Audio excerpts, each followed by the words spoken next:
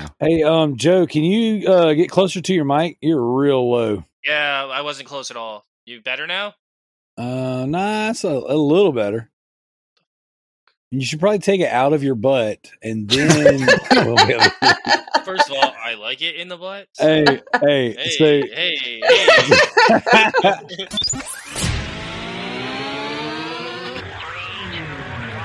Definitely kind of plays off of the whole the first time you guys were going to have me on, I said I was going to have a fart mic attached to my chair. Yes.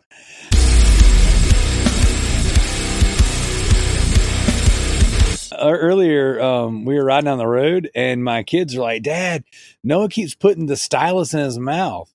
Right. And I'm like, it's his stylus. I don't freaking care. And I said, well, as long as it's not in his butt, I don't care. And he goes, joke's on you, Dad. It was there first. I feel a minute countdown on the clock again. Feel like I'm playing in a game that I can never win. Time is running out, I know I gotta make a choice. So many whispers in my ear that I can't hear my voice. Tell me, will it end the situation that I'm in? Or am I bound to sit alone, drowning in my sins? Get right or get left, what will it be? Time is running out, the blood is flowing down the streets. People need to know we're living in a war zone. Hit the streets with the truth, tell them that it's on. Welcome to the Loot Bros Podcast. I'm your host, Resident Daryl. This week, I've got coming in Clutch Kalai. What up? Freaking Xbox shill. Gonna take over my show. Freaking get on here and talk bad about Sony and all of its greatness. How dare you? Well, here on my defense, I will not take over your show as long as somebody besides the Xbox people show up to record. Touche. Well, then guess what? It was just as much your show as it was mine then. So, and then we got Johnson Jam and Joe. I mean, at least we had a show last week that wasn't like a recap episode. So there you go. That is true. We silenced the haters for a week who were like, "Oh, we got a new episode. This is old. What's going on?" Look, those old episodes are gold. Okay, oh, they are gold. They're pure gold.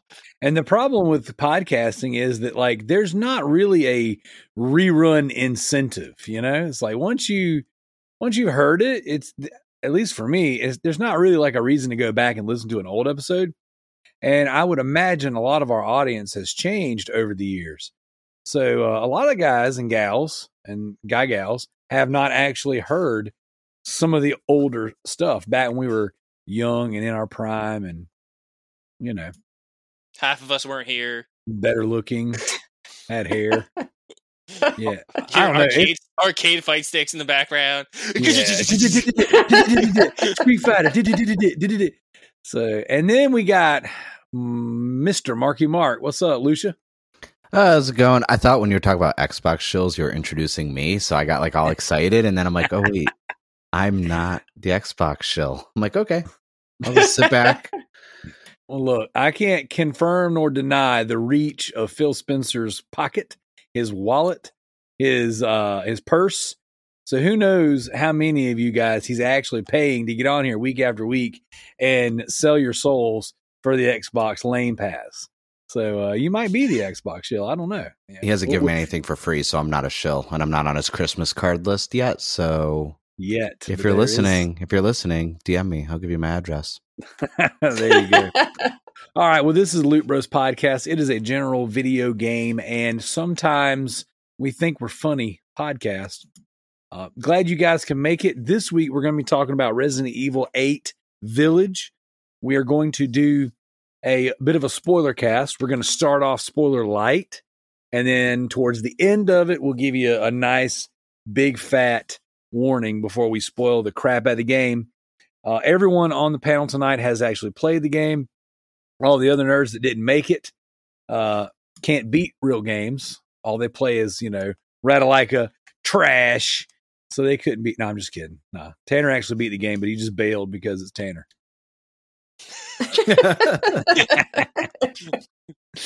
Which is funny when I say that after I missed last week. So can't believe Dante's not here. I guess he wasn't supposed to be here today. Yeah, there you go. Well, in Tanner's defense, I think he said something about his weeb pillow becoming a little too deflated. His waifu pillow? Yeah. Waifu. I'll have to message him later on. I got some tips for keeping those fresh and longevity.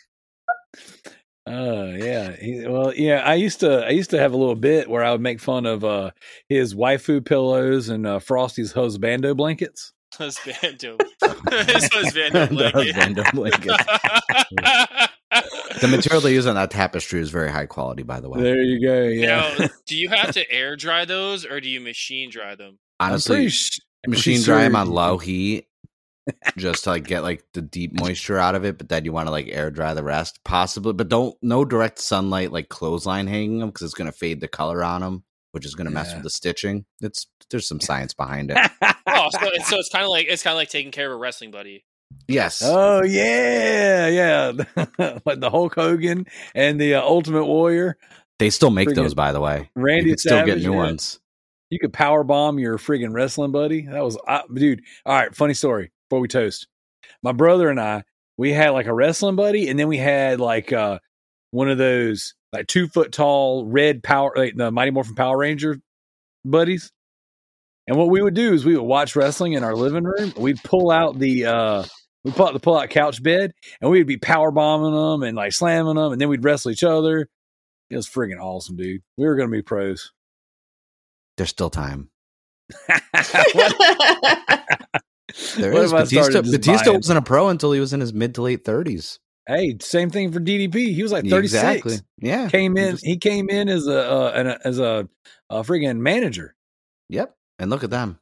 Yeah, World champions, Hall of Famers. Now he does yoga. Yeah. There's hope. Hey, speaking of, so like one of the reasons why I've been out the past few weeks is because I've got like a little bit of a recording gig going on. And I've been doing some recordings for local bands. One of those bands, the vocalist, is a what do you call? He's an amateur professional wrestler. His brother wrestles in the indie circuit around here in the Southeast. And just a few weeks ago, he did a tag team match with his brother. It was awesome. So I'm basically what I'm getting at is I am working on the album of a metal vocalist / professional wrestler. I thought you were saying what I'm working on is an in, so you can finally have a wrestling match. Hey, that's on the bucket list, dude. I told him too. I was like, hey, you ever want somebody to get on the mic and freaking talk trash? You know what I'm saying? You need a manager. I would do it because I tried to go to Bob Keller's school for wrestling back in the day before I had kids. And my wife put the kibosh on that one. She's like, no. Something about steroids and having a little jammy already. Like I didn't need any help. She's like, no, you gotta pick your battles. So yeah, I was like, all right, sure. I guess you can't have them all. But yes, that's on the list. You know, full length album, a nice little record deal, some professional wrestling time. Shoot, I would take an elbow drop, something 5-knuckle shuffle. Let me sell an RKO. Let me show you how it's done. Any other wrestling terms we can throw out for Collide before we get going? I was just like, I was like, did we hit the quota? I was like doing the math in my head. I was like, all right, we're at the quota. This isn't not the quota. No. Yeah, okay, gotcha. Because Stone Cold said so. All right, let's get into the toast. If you smell what I'm cooking.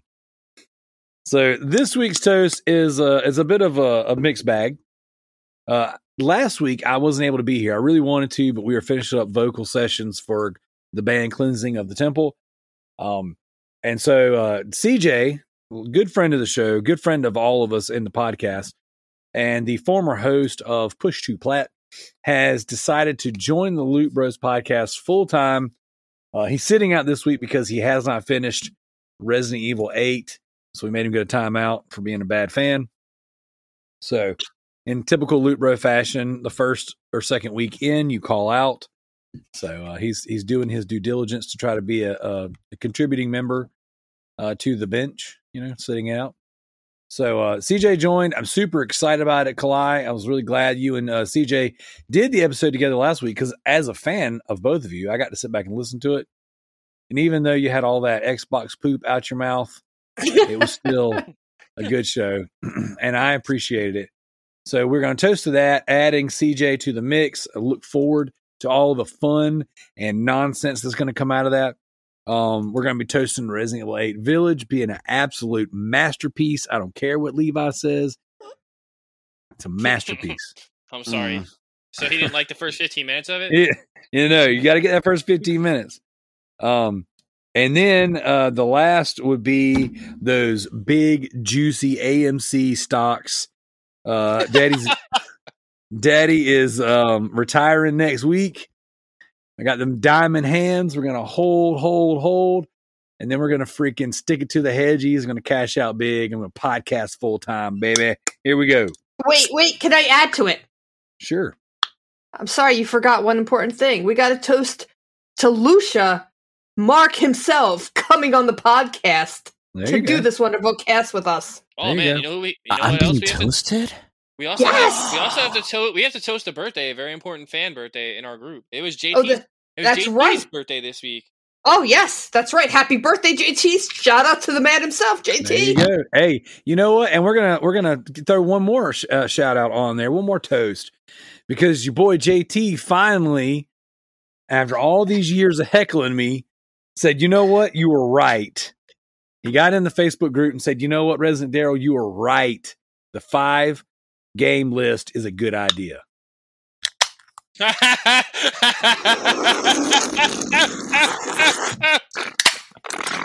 After he fought you on that for so long? After he fought it for so long. Everything I do, every decision I've made, everything I've said and on this podcast for years, JT has heckled me. And I was like, you know what, JT, one day you're going to come around, you're going to understand. And I'll be here to welcome you with open arms and say, I forgive you. You hear that, JT? He saw the light. Hallelujah. That's right. I forgive you. As he took his minus 13. Yes. Yep. And you know what? Speaking of forgiving, Jared, I forgive you as well. Even though you haven't apologized for all of your wrongdoings, you know that the big bad list is a big bad idea. And everybody who goes hard in the paint and adds more than 5 regrets it. So yes, you're welcome. I forgot to post when I beat games because I completely forgot about it. I work so much and I'm just playing so many games in my free time that I'm like, I just now realized, oh my God, I had a list of games. Yep. I was like, oops. You still got time. Yeah, I got to go in there and update. Make good on that. So yeah, that's what's up. Hey, Lucia, since you are the guest of honor, why don't you go ahead and tell us what you've been playing? Oh, well, not Resident Evil 8 because I already finished it. Yeah. What am I playing? So a lot of things. Mainly on the Switch, I am playing Octopath Traveler because it was on Game Pass Ultimate for console and PC, and I realized I really want to play this on the Switch so I can play on the go. But I don't buy digital on the Switch unless it's digital only. So I had to hunt down a physical copy of the game, and I did so. So I'm playing that. Also, to add to my Nintendo collection, I actually found a new 2DS XL because, yes, the one with the black and like the nice little like weird neon blue around the corners of it. Yeah, that's a really nice model. Yeah, and I've been playing Yokai Watch. So before you move on, yes. I want to hear your impressions on Octopath Traveler because I am also currently playing it, and I find there's some issues with the game as far as like story goes, but there's also some issues with like how money management works in the game. So there's some glitches for money, which I don't mind depending on what character's in your party. But my main gripe is grinding the levels to actually progress the story. I like the idea of you get to jump around like, oh, do this character's chapter 2 story, then, go unlock more characters. I like the kind of openness to it, but you lose a lot of the pacing of the story is horrible because you have to go grind like 20 to 30 levels to start like chapter 3 from chapter 2. Well, and it's the way the game was kind of meant to be played is you were kind of supposed to play like chapter 1 of everybody first because then the levels would all sync up. It and then still doesn't. 2. It still does. You're still unless you're spending some time grinding. When you get to like the chapter 3 and chapter 4 time frame, even if you do everyone's like chapter 2 and then you want to go to chapter 3, you still have to do a lot of grinding just to do chapter 3, and then even after that. To go to chapter 4, if you do everybody's, you're still going to be a few levels behind because you can only have 4 characters with you at once. Yeah, it's crazy how long that game is. Yeah, I'm like 80 hours into it. And I'm on chapter 3 with everybody. I'm at 50 and I'm on chapter 2. So yeah, I get you there. Yeah. And all my characters are around like level 24, 25. Yeah, it's a pain. That's why I'm chipping away at it. This is like my slow burn game because it's an RPG. It's filling the void when I don't want to, like, I don't have a whole day to play games. No, I think the combat's definitely more rewarding than like Bravely Default though, where like they actually make you think about the weaknesses and the strengths. Yeah, I already stopped playing Bravely Default too. I love it. It's a fun game. I stopped playing about 20 hours in. I'm like, you know what? I'm going to play Octopath Traveler. And then, because, you know, so it's a good game. Everyone should try it. If you have Game Pass, it's on Game Pass, by the way, for PC and the Xbox. But you see how that worked out. You're the second person I've heard that has said, oh, that's on Game Pass. Let me go buy it on the Switch. Because I want to play it on the go as well, but I'm still playing it on PC. It's installed on my Xbox One X and my Xbox Series S also. Hey, I played Outriders. I played the first hour or two on Game Pass. Mm-hmm. Buying it on PlayStation. Oh, so you can play with nobody? I don't play with anybody anyways. I know, but trust me, when you beat that game, there's like it turns into like really good co-op elements later on that you can do when you finish it. And you're going to want to play with someone who's, dare I say, amazing at it. I don't want to name any names, but his name's Mark. Because that's also I have been playing Outriders also because I finished like the main story and now I'm just doing all like the co-op stuff and whatever those other game modes are for it. And I don't know what else I'm playing. I think I've played a lot of mobile games, even though they don't count as like video games apparently. But there's like a My Hero Academia mobile game, and I've been playing that for like 2 weeks now, nonstop at work. But mobile games don't count apparently. I mean, hey, to each his own. Some of these, it could be worse. You could be playing Xbox. I am actually. I have 4 Xboxes. Thank you very much, and they all work. I've owned 4. Only one worked. I've owned 3 PlayStation 4s and 2 of them died. That's unfortunate. I have 4 in the house right now, and they are all very much alive and strong. Speaking of, you want to send me your 5? Yeah. I will say this, Mr. AMC stock. You got the big bucks now. I mean, you just wait. I'm once I cash out, I'm freaking buying multiple PlayStation 5s. You better buy your son one. I'm trying, dude. I really am. It's very that's got to happen. Like he wants one so bad. Like, dude, he saved up almost $400 already. Wow, dude, that's legit. Like if I was, come on, man, you got to make it happen. He's 10. Use that AMC. Cash out a little bit of that AMC stock. Just buy one on the black market. Just get it done. Dude, if Daddy hits it big, I'll go ahead. I will buy one from a scalper. I know a guy right now, right? This past Saturday tried to sell me brand new in the box with MLB 21 and Returnal, $925 disc PS5. Wow. That's expensive. About you. Especially with MLB The Show being on Game Pass. Wow, this guy. You mean demo pass? You demo it there, and then you buy it somewhere else where you'll actually play it. Wow. Why do you hurt me? Because it's the truth. All right, Joe, what have you been playing? A lot of different things this week. I played a lot of Octopath Traveler because I had to get my car. I had to get all this stuff done on my car. So I sat at the Pet Boys for like a long time. I need new tires, need a rotation, all this crap. So I was there for like half the day. So I played a good amount of Switch while I was there. And I was testing out, like, out in the open, my Spotify grip versus the Zen Grip Pro versus the controller grip.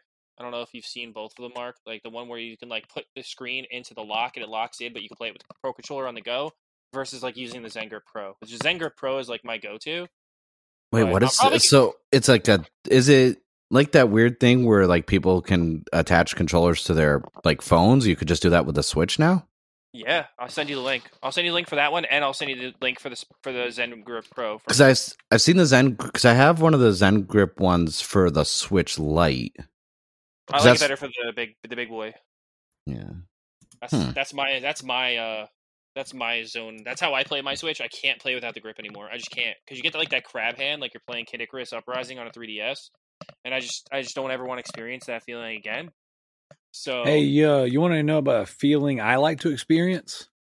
When I get a trophy, make you lose control. Wow.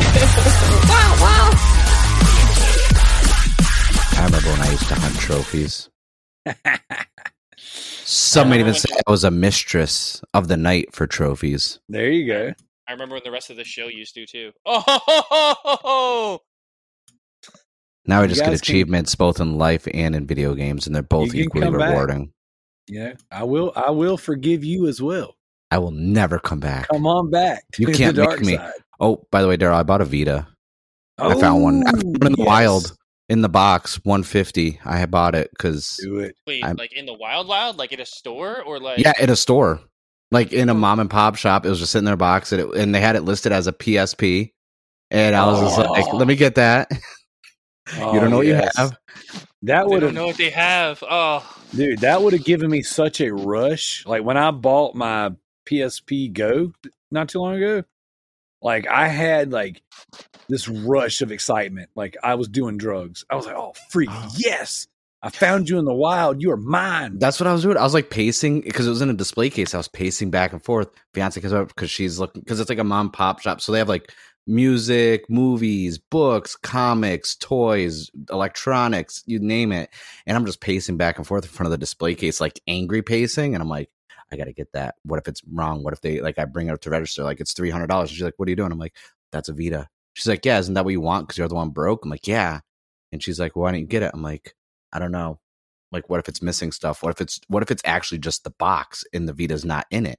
And she's like, just get it. And I'm like, all right. And then I'm like, And I'm like, and I asked him, I was like, yeah, could you just hold this for the register for me? I'm like, can I just like look at it real quick? And I was like holding the box, and like the box was mint. And I was like, and like, then like no one was looking. So I kind of like smelled the box, but she caught me and she's like, what are you doing? I'm like, I was like, this smells like the most underrated handheld ever made. This smells like when, you know, it's raining for like a week straight, and then like you get that nice sunny day and all the flowers are out and everyone's happy, and instead of you going outside, you're playing a Vita. That's what it smells like. Yes. And it was like it was like my favorite purchase of the last 3 years because I've missed the Vita so much. I don't even know if I want to open it though, because like it's in there, but like it's almost like it's new because it still has the instructions, everything's in the box, and it was like, you know how you can tell when you rebox something, it looks like wonky. Yeah. This like looked like it was still just like someone opened it to make sure it was there. Dude, I still got my box for my Vita sitting beside me on the shelf. Everything in there is mint and pristine. I have 5 Vitas. I have a friend that works for Sony, and he was like, yeah, you might want to buy, a couple years ago, he's like, you might want to buy an extra backup Vita because I think they're going to go up in price. And I was like, okay. So I bought one. I bought the blue one from Japan. So I have a second one. Yes. I love that blue so much. I know. My husband was like, you know, you don't need a second Vita. But I was like, but it matches my eyes, honey. I need it. It's an accessory. Yes. You're like, we go together. Ridiculously expensive now. The Japanese ones are like through the roof. It's like, I looked the other day and I was like, $350. I was like, and then I saw one for $525, and I was like, what? Yes, look at the American 2DS and 3DS market right now. 3DSs are going for the same price as a new non-black market digital PS5. Yep. I have. Well, you know why though, right? You know what they can do that other systems can't, right? Yeah, you can pack them. You can R4 card them. Yeah, and like those are so easily like they're readily available everywhere. Like you can walk in a pawn shop and get one. Like they just sell them everywhere now. So yeah. That's why, like, people like hacking those. They're like the best system to hack. They're one of the best systems to play like old Nintendo and like Super Nintendo games on, and they have like no frame skips or anything. Like, I'm not gonna hack my Vita. I'm not gonna hack any. Like, nope. It's gotta be because like I have a friend who has a hacked Vita, and he's like, you could hack it. I'm like, I have so many Vita games already. I don't need to. Yes. And he's like, yeah, but then you can play PlayStation Classics. I'm like, I have PlayStation Classics that I bought on the PlayStation Store. Yes. I don't need to, because like I have now that the Vita, because I have the PlayStation TV, I have the white one and the black one. Oh, but like the black one, it's not the same. Like you can't play any like year one Vita games because any of the gimmick games won't work on it. So I'm like, no, really? I can't play. Yeah, you can't. That. Yeah, any of the gimmick, like stuff, Uncharted, anything with touchscreen from the front or the back panel or anything like that won't. It even says on it like a lot of the year one Vita games don't work on the PlayStation TV. It's disappointing seeing how like you have a touchpad on a PS4 controller. It's kind of Yeah, well, don't forget the PlayStation TV came with a PS3 controller if you bundled it. That's right. Yeah, I did that. Yeah. One of the biggest mistakes I ever made was selling my second PS TV. When I bought my Switch, I sold what? Oh my god, I got another trophy! I traded in to this like back when when the Switch was first came out, it was so freaking hard to find, and at least here, anyways. And so I wanted to have one, and I was like, "There's a local store that had one." And they were, of course, it was pretty pricey. And they're like, man, you got any Vita stuff? We'll make a deal. And I was like, you know what? I got doubles and triples of everything. And then I was like, I got this PS TV, and they gave me $50 or $60 for it, which is, more than what I paid for it. I was like, yeah, sure, I can do that. And then, like, shortly after, dude, it was like within the year. Like PS TVs were $100. I'm like, God, dog it. That was stupid. I scooped up the white one. I forgot. I don't know what. It was a big retail chain. It might have been a Best Buy or something. They were like, oh, no, it was GameStop. They're like, oh, yeah, this week's super sale clearance. PlayStation TVs, $19.99. I'm like, done. I was like, how many do you have? They're like, we have one. I'm like, mine, dibs. I did that. I bought for like $39, I think it was. I bought the Lego Movie collection. It had the controller, the code for Lego Movie, and yeah, I remember that one. Yeah, yep. That was they. I will say this: out of all the companies, Sony had some nice bundles for stuff that wasn't the actual PlayStation itself. Yeah, it was pretty. I'm just saying, I finally want a PS5 because I had one pre-ordered at launch, and then I let my friend buy it off me. Cost.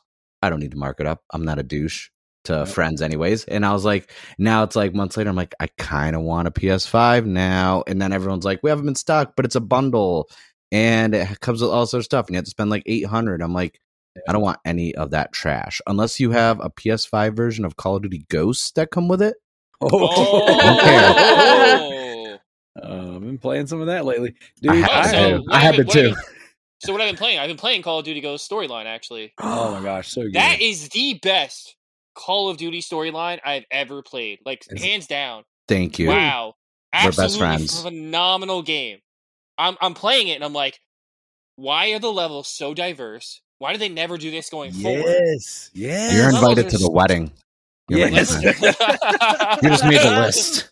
The levels are so diverse. Yes, it's like are. It's awesome. Like, I was like, I'm playing through it the other night and I'm talking to Corey. I'm like, how did I miss this gem of a game? I've been preaching this game since it came out. Same here. Okay, a headshot through the visor of someone in a spacesuit, the pop, and then the blood on the visor. It was just felt so god darn good. I was like, why is this so cool? I didn't want to ruin it for you, so I'm not gonna, but play that campaign to the end and then just play it again. Just play it again, and then you'll realize why all of us keep saying we want more Ghosts. We want a sequel. We want to.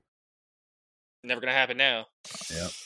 I'll make it happen. Now that Daryl's got that AMC money, he can go start his own studio. Hey, I would too, 100%. You're gonna green light Ghost. I'm gonna walk in there, a Kickstarter for it. Kick the door open at Activision, be like, "All right, mother liquor, here we go, Ghost 2."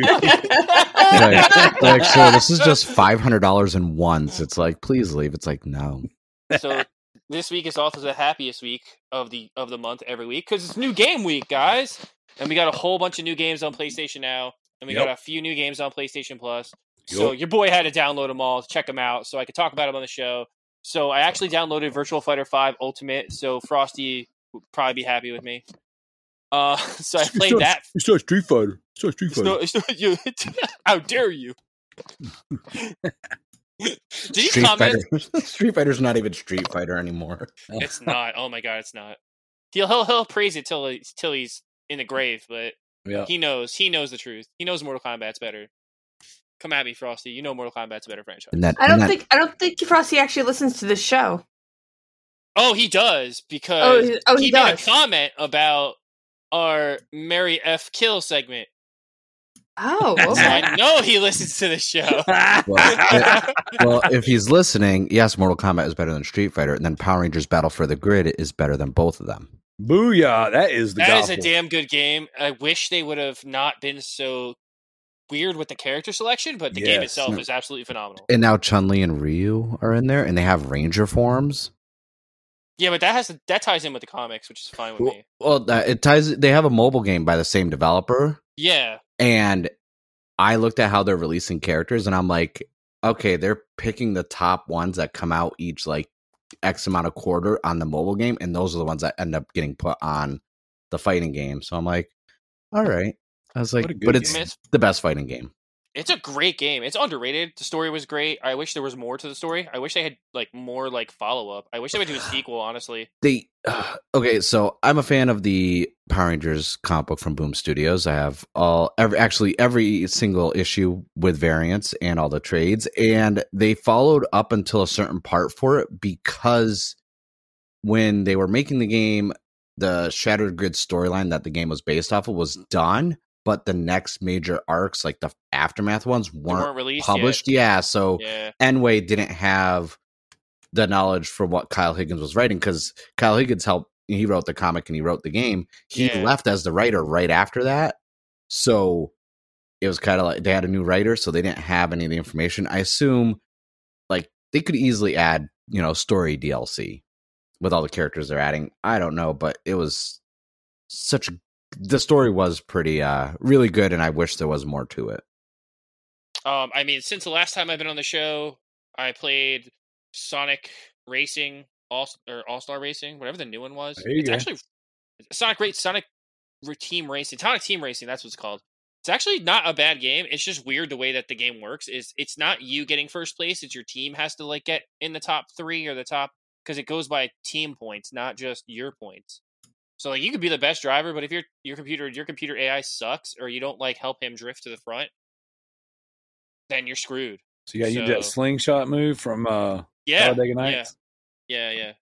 Shake and bake. That's what it's Time called. for the slingshot. Slingshot engaged. So yeah, I've been first playing. or last. I played that. I went and got some cheap, easy trophies in Yes. Capcom Arcade, whatever the hell it's called, Stadium.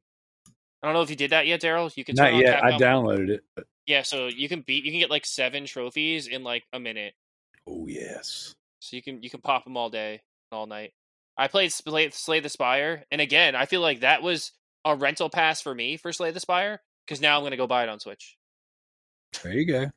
Because It's amazing on Switch, and if you like that, there's always Monster Train.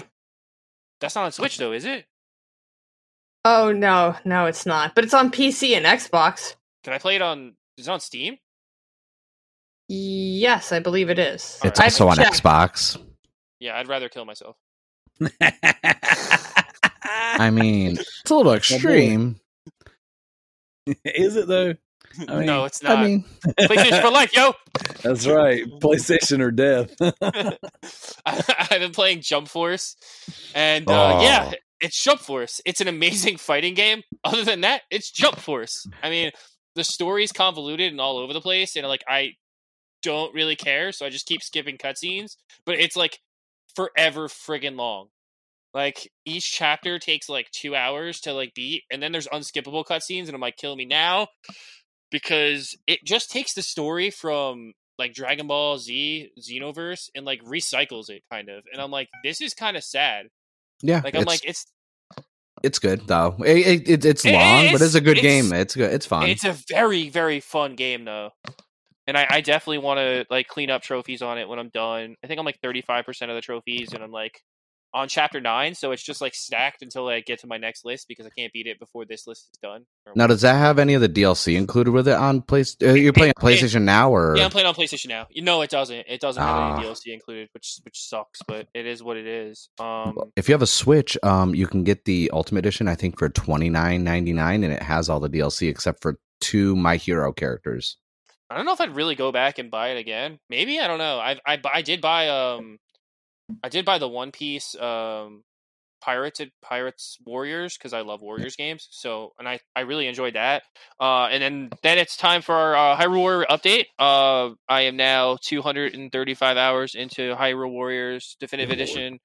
Link is level 182, and I have still beaten one adventure map, and I'm almost 90% on the second one. So we're just chipping away ever so slowly. Ever so slowly.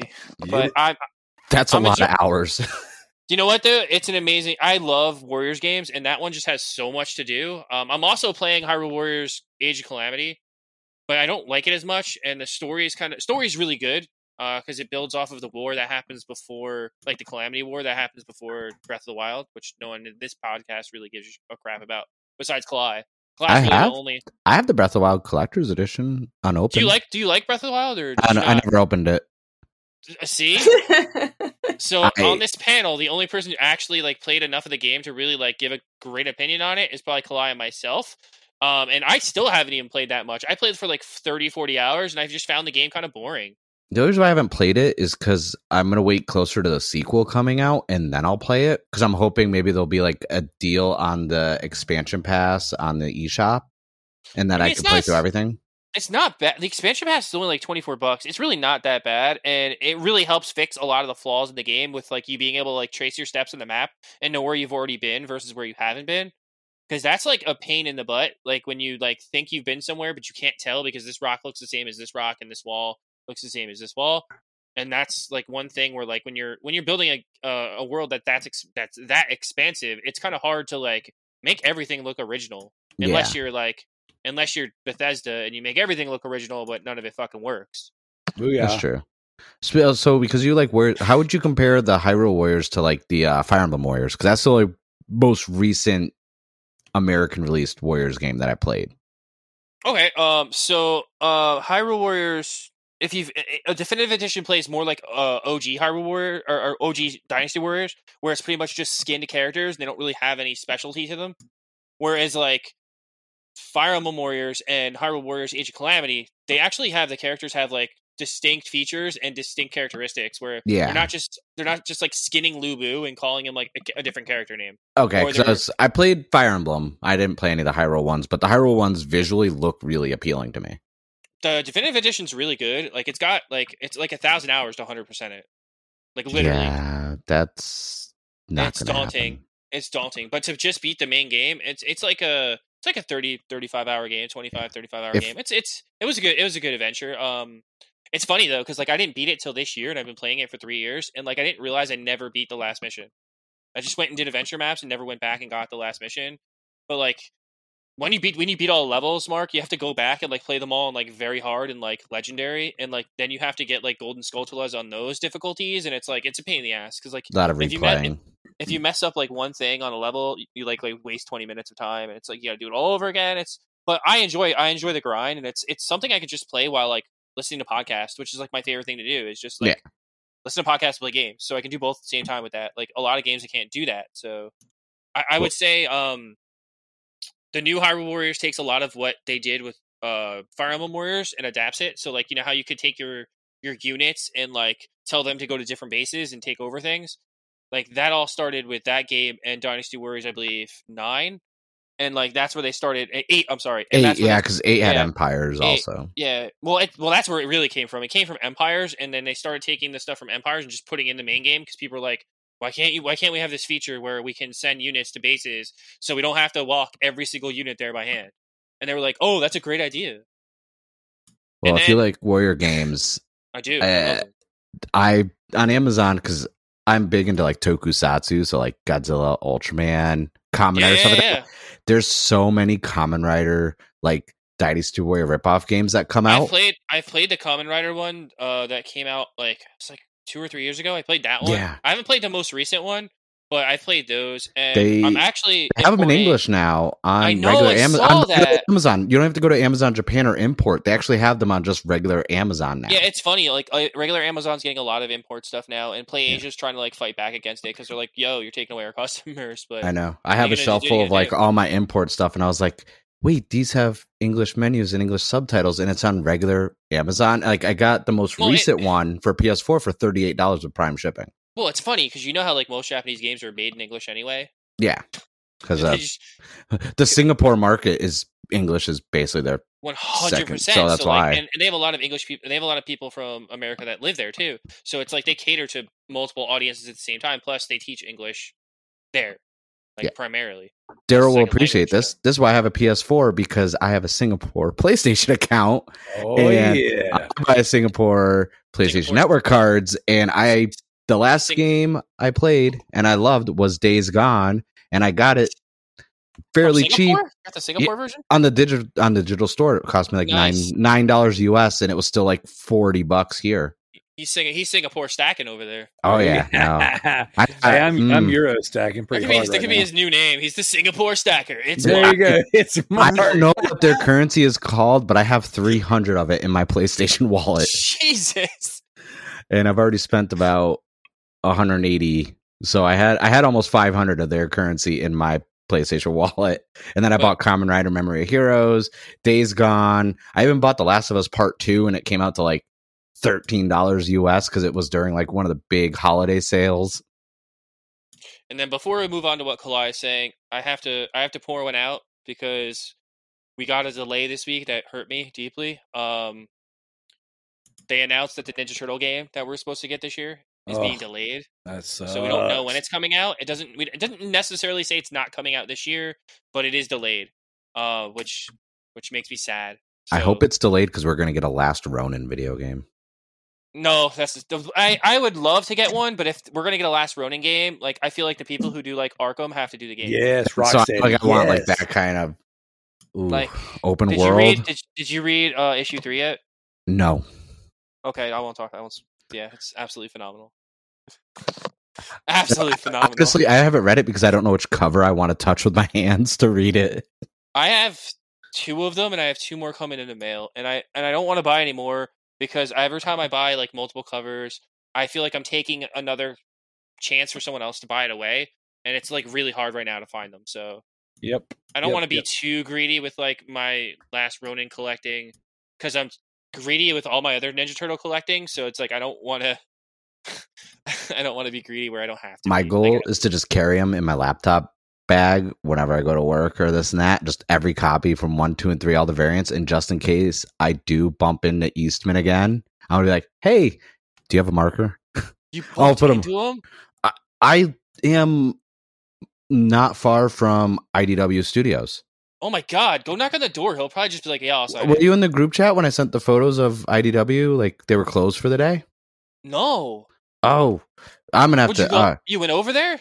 Yeah, I'm over like there every week, every Sunday because there's a market over there that I go get like shopping at and get food. I heard he's really nice, and I heard always super nice. He'll sign stuff. I've met him a few times at conventions, and I've met Laird, and they're both super nice.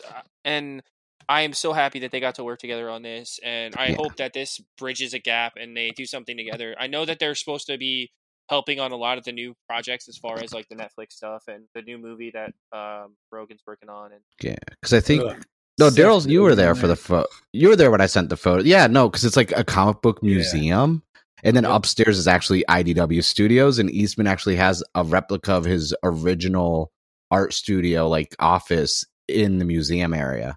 Oh, and that's so cool. Yeah, and they have like a big, huge life-size statue of Leonardo from the Michael Bay movies right in front in the lobby. Oh, cool. I mean, I plan to go to San Diego probably next year. I was going to go this year. I was going to go. It's in Point Loma. It's nice, but no one else go there and walk around. I'm not stalking Eastman for signatures. That's awesome. From every Sunday from 10 a.m. to 2 p.m. Pacific Standard Time. So just walk up and down the sidewalk. Kalai, what have you been playing this week? I actually got to play games again, finally. Yes. Starting to heal. I got to play Monster Hunter. I got to level 7. I'm a level 7 hunter, which means I'm at the start of the end game. I don't know how far you are, Joe. Is that level 7 online or offline? Online. Okay. Well, because there's 2 ranks, so I didn't know which one. you were Yeah. referring to. I mean, obviously, I'm going to go back and play single player because Jim's almost beat every single player quest, but I just hadn't gotten a chance to. I just cleared all the rank 3 single player stuff, and I want to go back and play online, but I've just been grinding like gear sets and just like buying all the different gear sets, and like I'm still using like the original gear because like I just maxed it out and I'm like unstoppable. So it's like I had started with that idea in mind, but all my friends got way ahead of me because of the fact that I had to take a rest with my arm, and so then I just power through it everything so I can get online and play games with them. whatever. I'll be home tomorrow if you want to play. Yeah, I think we are playing tomorrow. We will be playing tomorrow. I'll have to get you on our Discord server. Let's go. Yeah. Like how no one invites me to play Monster Hunter. Wow. You- I oh, know. Totally play? feel left out over here too. God dog. Well, okay, Mark, do you want to play Monster Hunter with us? I'll think about it. Do you Honestly, play? I haven't played it in so long. I don't even know where. I just played single player a lot, so I have no idea. Like I think I haven't played it since like 2 weeks after it came out. I just other games and this and that. So it's like I don't even remember where I left off or what I was doing. Yeah, well, I got my husband into it, so like we sit next to each other and play. Or our latest thing is I play upstairs and he plays downstairs, so we get on Discord and turn on our cameras so we can see each other, so we don't feel like we're separated. That's your marriage tip of the day. There you go. If you guys each get computers in different rooms, set up cameras. Nah. Then you'll feel like you're next to each other. Fly and Jim taking camming to a whole new level. Right. Kalai is officially a cam girl. Better than those hot tub people on Facebook. Oh my god. So then I decided that I should actually start working on my backlog beatdown list again. There you go. What's So that? I got further finally in Half-Life 2. Ooh. I'm trying to beat this game. I keep getting stupid driving sections. Entire slews of driving sections, You Joe. suck at driving games. It's a masterpiece. Masterpiece of driving. Oh my god, you suck at driving sections. It's hilarious. It is. I wish you would stream you playing them because it's more funny when people get to watch you do it than actually listen, and so they can understand the full effect of like how bad you really are at them. Well, good friend of mine and good friend of the show, Matt, was like, "Oh, hey, you want to call me up and I'll get you through those driving sections." I was That's like, awesome. "Okay, so That's a good friend.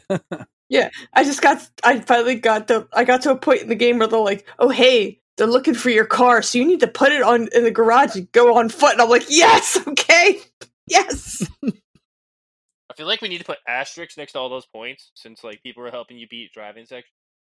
Oh yeah, Well, you no. will get partial points. No. I want to say that as much as I would have liked him to do the driving parts, I feel that wouldn't do me justice in the backlog beatdown or any type of game. Oh, there you go. So Honor. He's got honor. I powered through it. Wow, I wish other people would take the backlog beatdown seriously and honor. Yeah, instead of cheating like Tricky. I was gonna say names, but all right. He's like, I'll say names. Yeah. And then the last game I played is I restarted because I stopped. And I know I didn't need to restart it, but I just felt like I should restart it anyways. I restarted Dragon Quest 11 on the It's an Switch. amazing game. It's a great game. And if you don't want to play on the Switch, it's on Game Pass Ultimate on PC and console. Is the S version the one that's on there now, or is it just the standard though? I think it's just the standard. You have to You buy can the S demo version. it on. No, the S version's on Game Pass. Oh, it is now. Okay, that's. I think that's on actually pretty. Yeah, it's on PC. I know what the S version is. I don't know about console. Well, do you know what the difference between the Xbox and the Switch version is? I think it's the S version. I think they're both the S version, so I don't know if there is any. One's on a good console, one's not. You're right, No. because one's on a good console, one's on a great console. Woo. The Switch being great, by the way.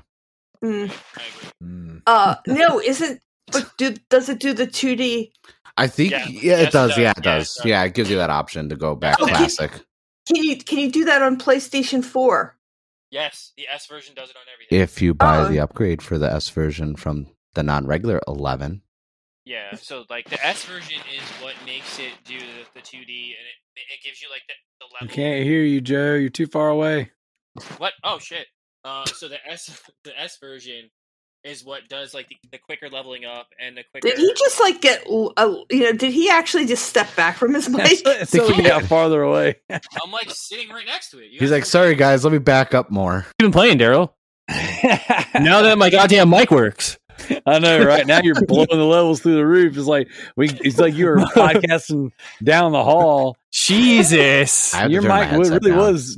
It was at I least felt- pointed towards your butt. 100%. Yeah, I felt like I was Donnie at McDonald's trying to record an episode of Trophy Horse.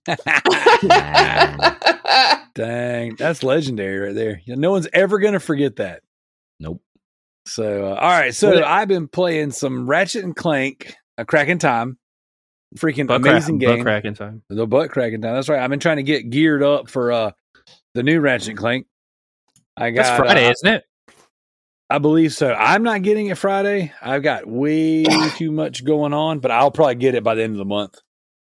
I know it because it's the day after Ninja Gaiden collection. Which hey, that's dope. I freaking sat down and played some Arcade Archives Sunset Riders on PS4 this morning with my son. I forgot how good that game was. I couldn't believe it was on there first. Draw Pilgrim. I don't know if you guys ever played Sunset Riders on SNES. Game is amazing. God, it's so good, dude. It's like $8 on PS4 with trophies. So good. And it's the arcade version. So all you got to do is when you die, hit the triangle and you just keep adding credits. So I gave us 99 lives and we used almost all of them. But yeah, dude, it's so good. That game is so much fun. I played it to completion this morning before work. Just, man, the nostalgia was real. I love Sunset Riders, and I love that era of SNES games. Those Konami games are so good. Oh yeah. So I've been playing that. I've been going through some rat trash and some spam. Once CJ actually is on the show, like on a regular basis, we're gonna have some little spam segments. Kind of give you guys a little bit of rat trash of the week, and it's been awesome, dude. Just boosting them trophies up. So I had to be careful though because I'm already at like 224 platinums, and I want my number 225 to actually be a good game. So Like I tried Resident Evil out- 7? Like Resident Evil 7? I don't know. I think I don't know which I'm closer to, Resident Evil 8 or Uncharted 3. So that was one of the games on my list. I beat not Resident Evil, Unreal Charted 3 on PS4. Absolute masterpiece. What a good game. Did you just call it Unreal Charted 3? I did. It was Resident Unreal Charted 3. It's a whole thing. Yes, Uncharted 3. So freaking good. That was one of the only Uncharted games I never beat. I played it up to a certain point on PS3 and stopped, and then played it up to a certain point on PS4 and stopped. And so I put it on my PS5, and I was like, you know what? This is where I'm going to play it. By the way, the PS5 is dope. And so I played some Uncharted 3. It was awesome. Really had a good time with it. And then Troll Hunters. I picked this up. This is one of my my flea market hauls for this past week. I picked up. My daughter enjoyed that little. It's like How to Train Your Dragon type game, but show called Troll Hunters on Netflix. Yeah, And is it still DreamWorks that made that too? It seems really similar to. Yes, How to Train Your it's a Dragon. DreamWorks. It's basically How to Train Your Dragon, but with trolls. And anyways, my daughter enjoyed it. So we were at the flea market last weekend, and I was just racking up deals, man. I got Mass Effect Andromeda for 50 cents on Xbox One. 50 cents. And he still paid too much money for it. Wow. Okay, that is rude. I feel like they should. Andromeda is a gem and underrated An and underrated gem. underappreciated. It's a good. I shouldn't say that because I haven't actually beat the game. It just I couldn't help. Oh, I couldn't even help myself. I couldn't help myself. I feel like You it's have egg on your face. Yeah, go ahead. I mean, I feel like it's just the same thing as Mass Effect 3's ending or any like Cyberpunk. it's like just because the game had a lot of flaws, it got a lot of shit. But I feel like it's not a bad game. It had a good story. It has good gameplay. It's just the game was marred with like ugly looking people and faces, like Assassin's Creed Unity. But like, it wasn't a bad game. I know, because all those visual blemishes. I mean, that's because it was running on a PlayStation. That's all. Dang. It's all fixed. It's all fixed. It's all Visual fixed. issues on my Xbox. I have a question for Daryl. What up? You claim how much you hate Xbox and PlayStation is the best, yet you keep inviting a whole bunch of people onto your podcast that are like, "Oh, hey, Xbox is totally better." Because we live in a society nowadays where everyone thinks that when you have a certain set of beliefs or a certain set of preferences, that you're supposed to completely disassociate with anyone who thinks and believes different than you. And I'm just completely against that. I think that you should always welcome differences of opinions and conversations.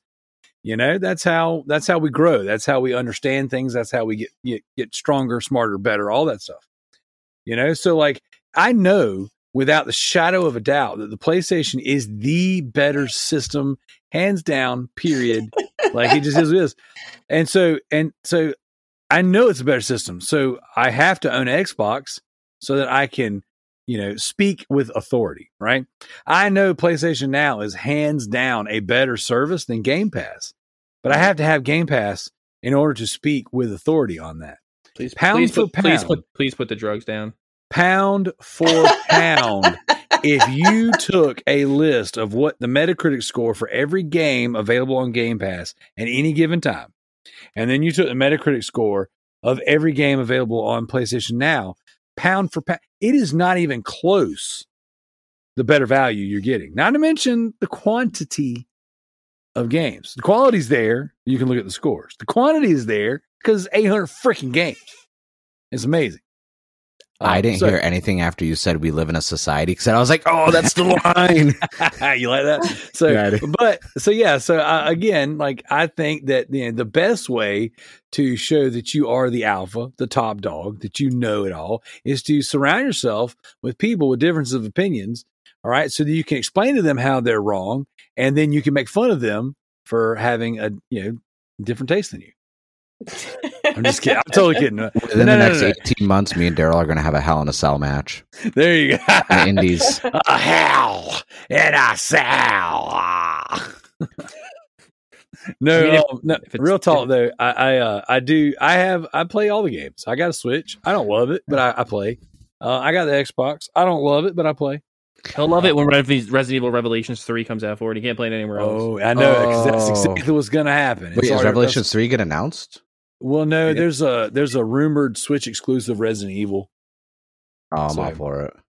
I mean, hey, they did that with 3DS, and we got Revelations 1, and it was dope. I bought a 3DS because of Revelations. Same. And it was I played it at PAX East, and I was like, what is this? They're like, oh, it's Res Evil. And I'm like, Revelations? What's it? And I started playing it. I was like, they gave me, there was actually time limit on the 3DS to play it. And I was like, I don't even know what this is. I'm buying one. I need to play it.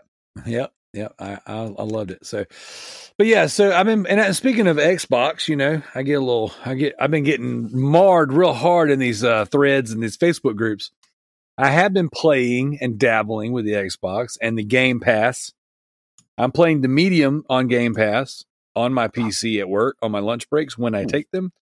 And then I'm playing Sunset Overdrive on Game Pass. Are you just playing it so you can prime yourself for the PS4 version?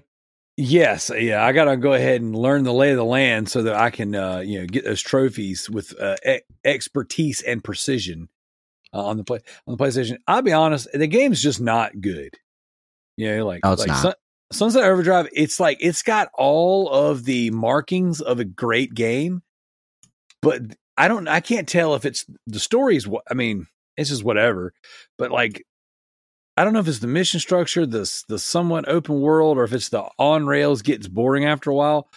But man, I am struggling to finish this game, and I'm going to finish it, but I am just I'm not having a great time, and it's not terrible, but it's not great. It's just so middle of the road. I'm just like, I'll finish this. I really like Sunset Overdrive. I wish I liked it. I've been trying. I mean, I bought the game when it came out. I mean, you also like Xbox, Kalai, so I really can't take the opinion too much. There's also that, just kind of not to hold that against you, but yeah. So I mean, I understand what you're saying, but no, the reason why I liked Sunset Overdrive is because at the time it was kind of different. Yep. And that's what I enjoyed it. If you think about it, it was bad. Yeah, that's the closest thing Xbox guys have gotten to a good game, and Quantum it was made by a PlayStation Halo, Gears of War. Look, okay, the Medium. Look. Okay, the Medium is okay. I'm playing that right now. I'm digging that. Really am. It's not a masterpiece, and it's definitely not Game of the Year. No, it's not Game of the Year. It's a good foundation. Yes. For what could be if they do a franchise, build out, like you're playing Uncharted 3. So as you know, Uncharted 1, kind of clunky with the controls and aiming. They got better with 2, got more fluid. Oh yeah. Then 3 and then 4. It's like this one. It's a good stepping stone. Yes, 100%. I agree with that, and I think that it's got the markings of like the old style Resident Evil. The fixed camera ish, it moves like Code Veronica, but it's got a little bit more Silent Hill with the psychological themes and the other world stuff. And it is a Daryl freaking game. So I am not hating on it by any stretch. But whenever you got jabronis in the Facebook group saying that that's better than Resident Evil 8, I'm just like, no. I love you, but I can't. With that. Even 8's not that great, but. Whoa! See, now you're just being ugly. Now you're just saying stuff to be controversial. So I am not actually. You just wait till we actually start talking about Resident Evil. We will. We're gonna get there soon. So then the last thing I want to spend some time talking about is a little indie horror game I discovered on my PS5 called Song of Horror. Now it is a PS4 game. But it was actually on one of the main menus for the PS5, and it was being advertised in the store. And I was like, okay, cool. Well, Song of Horror, it's got the word horror in it. I need to check it out. So then I go get looking at it. I'm like, oh man, this is a third person fixed camera, old Resident Evil style horror game. So then I buy it, because of course, why wouldn't I? And holy crap, man, it is really, really cool. It's got a slight amount of jank, and I think that's just because there's some, I don't want to say glitches in it, but what I've read is like the 4th episode in the game, the 4th chapter rather, has a little bit of has some glitches in it. I don't know for sure because I'm not that far, but man, it's a mixture of old style Resident Evil horror with psychological horror. There is this guy who goes into this mansion, he hears this music box. The music box, while it's playing, kind of almost hypnotizes or mesmerizes you. He finds this weird door on the wall, opens the door, and it kind of pulls him into an other world kind of thing. But then when the sound isn't playing, the door is not visible. So other people go to this house looking for the guy, and they can't find him. But it's this typical Resident Evil style, like find this piece to go unlock this thing, lots of backtracking. Very, very cool. It's very creepy. It's got some good spooky stuff going on. Like, it is a dope game. I played the first chapter, it took me a couple hours because it's got a permadeath feature. So you only have a certain amount of characters you can choose from to play in the game. And then if you make a bad decision and they die, they're dead. And if everyone dies, the game is over. You have to start the whole game over again. And man, I'm telling you, I was playing real careful, because sometimes games will advertise like a permadeath feature or a your changes matter or your decisions matter. And then in the end, they really don't. Nope. I effed up and got a little too curious. Matter of fact, they told me curiosity will get me killed. I got curious about something. Sure enough, I died, and that character is dead. So then I load up my second character, and this very tense part happens where you have to react kind of quick. I made the wrong decision just in like a fumbling of the controller moment and died. I was like, I lost 2 characters real fast after about 2 hours of gameplay. And then I was like, oh crap, dude, I screwed this up. I'm out, because at the time I think I only have 3 characters available to me. So so far so good, really dope game. I will continue to talk about this one on the show for sure. Song of Horror. I think I paid like $30 or $40 for it. Yeah, it's 30. Yeah, graphically it looks pretty good too. Like it's some of these Resident Evil inspired games that are indie don't look that great or don't play that great. This one, it's up there, and it reminds me of the Medium, except for it's a lot more interactability, and the spookiness, the horror is way, way higher. And for example, you'll start to hear things, or things will start to change in the environment. And there's a mechanic where you can go up to a door, and before you open the door, you can listen, put your ear up to the door. And you can hear a very defined, like, evil presence. And if you hear that, don't open the door because you will die. And then obviously you have to listen to the doors to hear if it's dead silent, then you can go through them. And it's pretty good, man. It's for an old school Resident Evil fan. This is, it's very likable. I like it a lot. Is it better than Daymare? 2 different style games. Daymare's third person over the shoulder. Way more jank than Song of Horror. Yeah. Why does that from because I know of Song of Horror because did that just come out last month or the month before? It came out because on I know console, but it was on PC. Yeah, because I know it was episodic. Like it was so this is like because I'm looking up now because I'm like you had me. I was like that sounds familiar, and then you're like on PlayStation. I'm like let me check my Singapore store and see if it's on there. There you go. And then I was on the US one. I was like, okay, I remember this is like episodic game, and this is just everything condensed into one game. But it looks really good. I like my horror games too. Yeah, it's definitely one if you just want to dabble, this is one to watch. Put it on your list of games to buy when they're on sale, and give it a shot, man. It's cool. I am very, very glad I found this game. So I purchased a couple other indie games, some side scroll beat 'em ups, things like that. I haven't dove into them yet, but I've got like I've been buying way too many games. Like it's kind of ridiculous, but it's always ridiculous. So, it's nothing new, but lots of cool stuff. But yeah, Song of Horror definitely is a diamond in the rough. Are you going to pick up the limited run version of it, Daryl? Oh, Song of Horror? Yeah. Isn't Song of Horror aren't they getting a limited run one too? I don't know. If they do, I would 100% buy it. I actually missed out on Maid of Sker today, and I'm very disappointed. You didn't miss out. You still want it? I do, yes. All right. See what I can do. Okay. Yeah. I wanted to buy that game and I don't buy a lot of limited run stuff, but like a matter of fact, I think I only got like 1 or 2 games. Maid of Sker's not out yet. You could still purchase it on limited run. Yeah, it should be. It should be pre-order. Yeah, it's still they don't do a lot of that anymore. They do mostly pre-order now. Yeah, you pre-order and then once the deadline hits, that it's manufactured. They make a couple extras. They also limited run does have the deal with Best Buy now.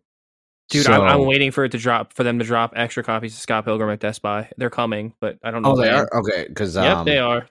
If you need an extra Scott Pilgrim, we could talk because I bought the big collector's edition one. You bought the KO. You bought the KO edition, and then I bought a regular one just in case. Like I had just in case I canceled them. Like, do I want to drop that kind of money? And then I was like, screw it, I'll do it. And then I ended up not canceling either of them. That's awesome. Yeah, I didn't realize that was the case because I haven't bought any of their PS4 releases. The only thing I'd ever bought from them was Vita stuff. I'm just waiting for E3 because they're supposed to announce the Zombies Ate My Neighbors editions that they're releasing physically. Oh, dude. That's dope. So I'm about to buy every single one that they make. That's awesome. They're about to get my money. Yep. So Maid of Sker, that's one I want to pick up because I played that on Xbox. So yeah, Maid of Sker was good. It was pretty good. I enjoyed it. So, but yeah, that's me. Like I said, Song of Horror would be the standout, and then of course my rat trash. But I'm gonna wait on that one till CJ's here and we can bask in the rat trash together. I would say one more little shout out to Call of Duty Ghosts. My son and I have been burning through the extinction mode. My boys have fallen in love with Call of Duty Ghost.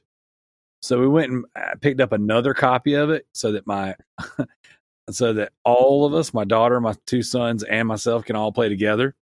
And we've been beating the extinction mode and grinding teeth so we can unlock all the unlockables or whatever. And my son is primed to platinum that game. He's already gotten all of the online trophies, and we did the safeguard together to get to level 20. Me and my two boys. So I told my son, I was like, well, you know what? I'll let you play that Call of Duty campaign. And then, he'll obviously, you got to be on the hardest difficulty. And my oldest will platinum Call of Duty Ghost. That's happening. I mean, he could beat Dark Souls. He can beat the campaign. Oh yeah. He's finishing up Dark Souls 3 right now. So kids are he might be a better monster. gamer than you. Oh, dude, hands down. Hands down. He doesn't actually enjoy games that are not difficult. Like it's kind of unfortunate. He gets a little bit older, I'm gonna turn him on to the old school Resident Evil games and watch him sweat a little bit. So, but yep, that's us. So, with that being said, if you want to head on over to the True Achievements and True Trophies leaderboards, we'll go ahead and give some shout outs. You guys know the drill. If you've been listening to this show for any amount of time, you know that we've got the True Trophies, True Achievements leaderboards. You just go on over there, set yourself up a little profile, link it with your console, and we give a shout out to the top 3, sometimes top 5, sometimes randos in the list. Starting with True Trophies with 201 in first place, Affectatious Donk. Now this is CJ, Mr. I'm an Xbox guy. That's all I play is Xbox, mate. Look at me play my Xbox. And yet, week after week, still smashing it on the PlayStation leaderboard. No, So, now he's just trolling people now. yeah.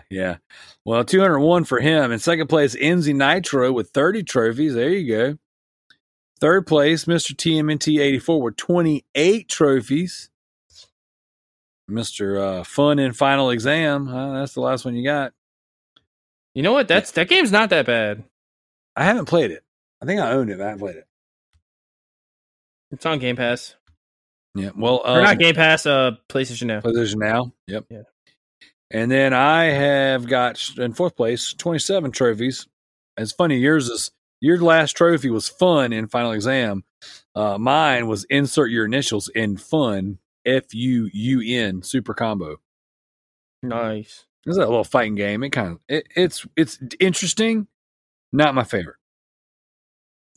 Not my favorite at all. So, all right. Then we're going to head over to the True Achievements leaderboards. I'll read out them Xbox scores while Kalai gets the backlog beatdown queued up.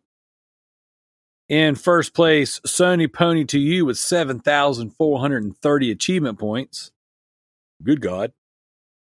In second place, Cool Kid Joe with 4,770 achievement points. CJ just sweep both boards to both He leaderboards. sweeps both boards every time, and then when people catch on to who it is, he changes his name. So third place, you got the Alpha Seagull with 4,415 achievement points. And then fourth place, your boy Resident Evil with 1,115 achievement points. And then my favorite, number 7, Dump Liquor with 120 points. So, yep, that's us. All right, Kalai, backlog beatdown. We have Ponder Stibbins still at first place at 39 points. Killer. Tricky is at 33 points. He's damn. back. Yeah, he's back at it. He's cheating again. If he's playing all that rat trash though. Then we have Gareth Davis at 20. Daryl's at 16. Joe, you're at 15. And so is Matthew. And CJ's at 13. Jared's at 13. Well, I mean, I don't claim any of my points till I beat my entire list, so yeah, that's why. It's all right. Matt, spelled backwards, is at 8. Homer and me are both at 7. Since nobody else is worth mentioning, let's go to the bottom of this. There you go. There you go. Tell them how it is, Kalai. JT is at Friggin' -3. JT is at -3. Zoe Butterfly is at 0. Zach is at 0. Sid is at 0. Mark Lucia is at 0. It will be updated. Oh. Also, how do you get negatives? I thought we weren't deducting points. We don't deduct points for buying games, but if you abandon a game on your list, if you say F it, I'm not playing it, you get a negative. Okay, that's Yes, fine. because then. we're allowed to do 'Cause that. I was like looking around my room, like, oh man, we might have to add some negatives. No, I'd be a negative 100 because I've bought a crap ton of games. Yeah, and that's why we're only doing 5 at a time. But you can do more than 5 if you are so inclined, if that is what you want to do. Just don't, because everyone Right. takes the L. So, all right, Awesome. next is questions. Do you want me to do questions, or do you want you to do questions? Well, Kalai, I feel like I've talked for a while, so you go ahead and read out the only couple of questions we got this week. Gangam asked, "Will Wesker make a return to the franchise?" Ooh, now that is a Resident Evil question. That is a Resident Evil question, and since I really don't play Resident Evil, I don't even know what one he is from. So can we start with what is he from? So Albert Wesker is part of from the very beginning, from the first Resident Evil. He is the double agent. He's the leader of the STARS, the special, tactics and reconnaissance team in the first game. So he's kind of like the leader of this special group, and they go out and they investigate these what they think are savage murders in the mountains, in the Arklay Mountains. They think it's either some sort of wild animal or some cannibalistic tribe or whatever. And so he's leading his team of special, police agents out there.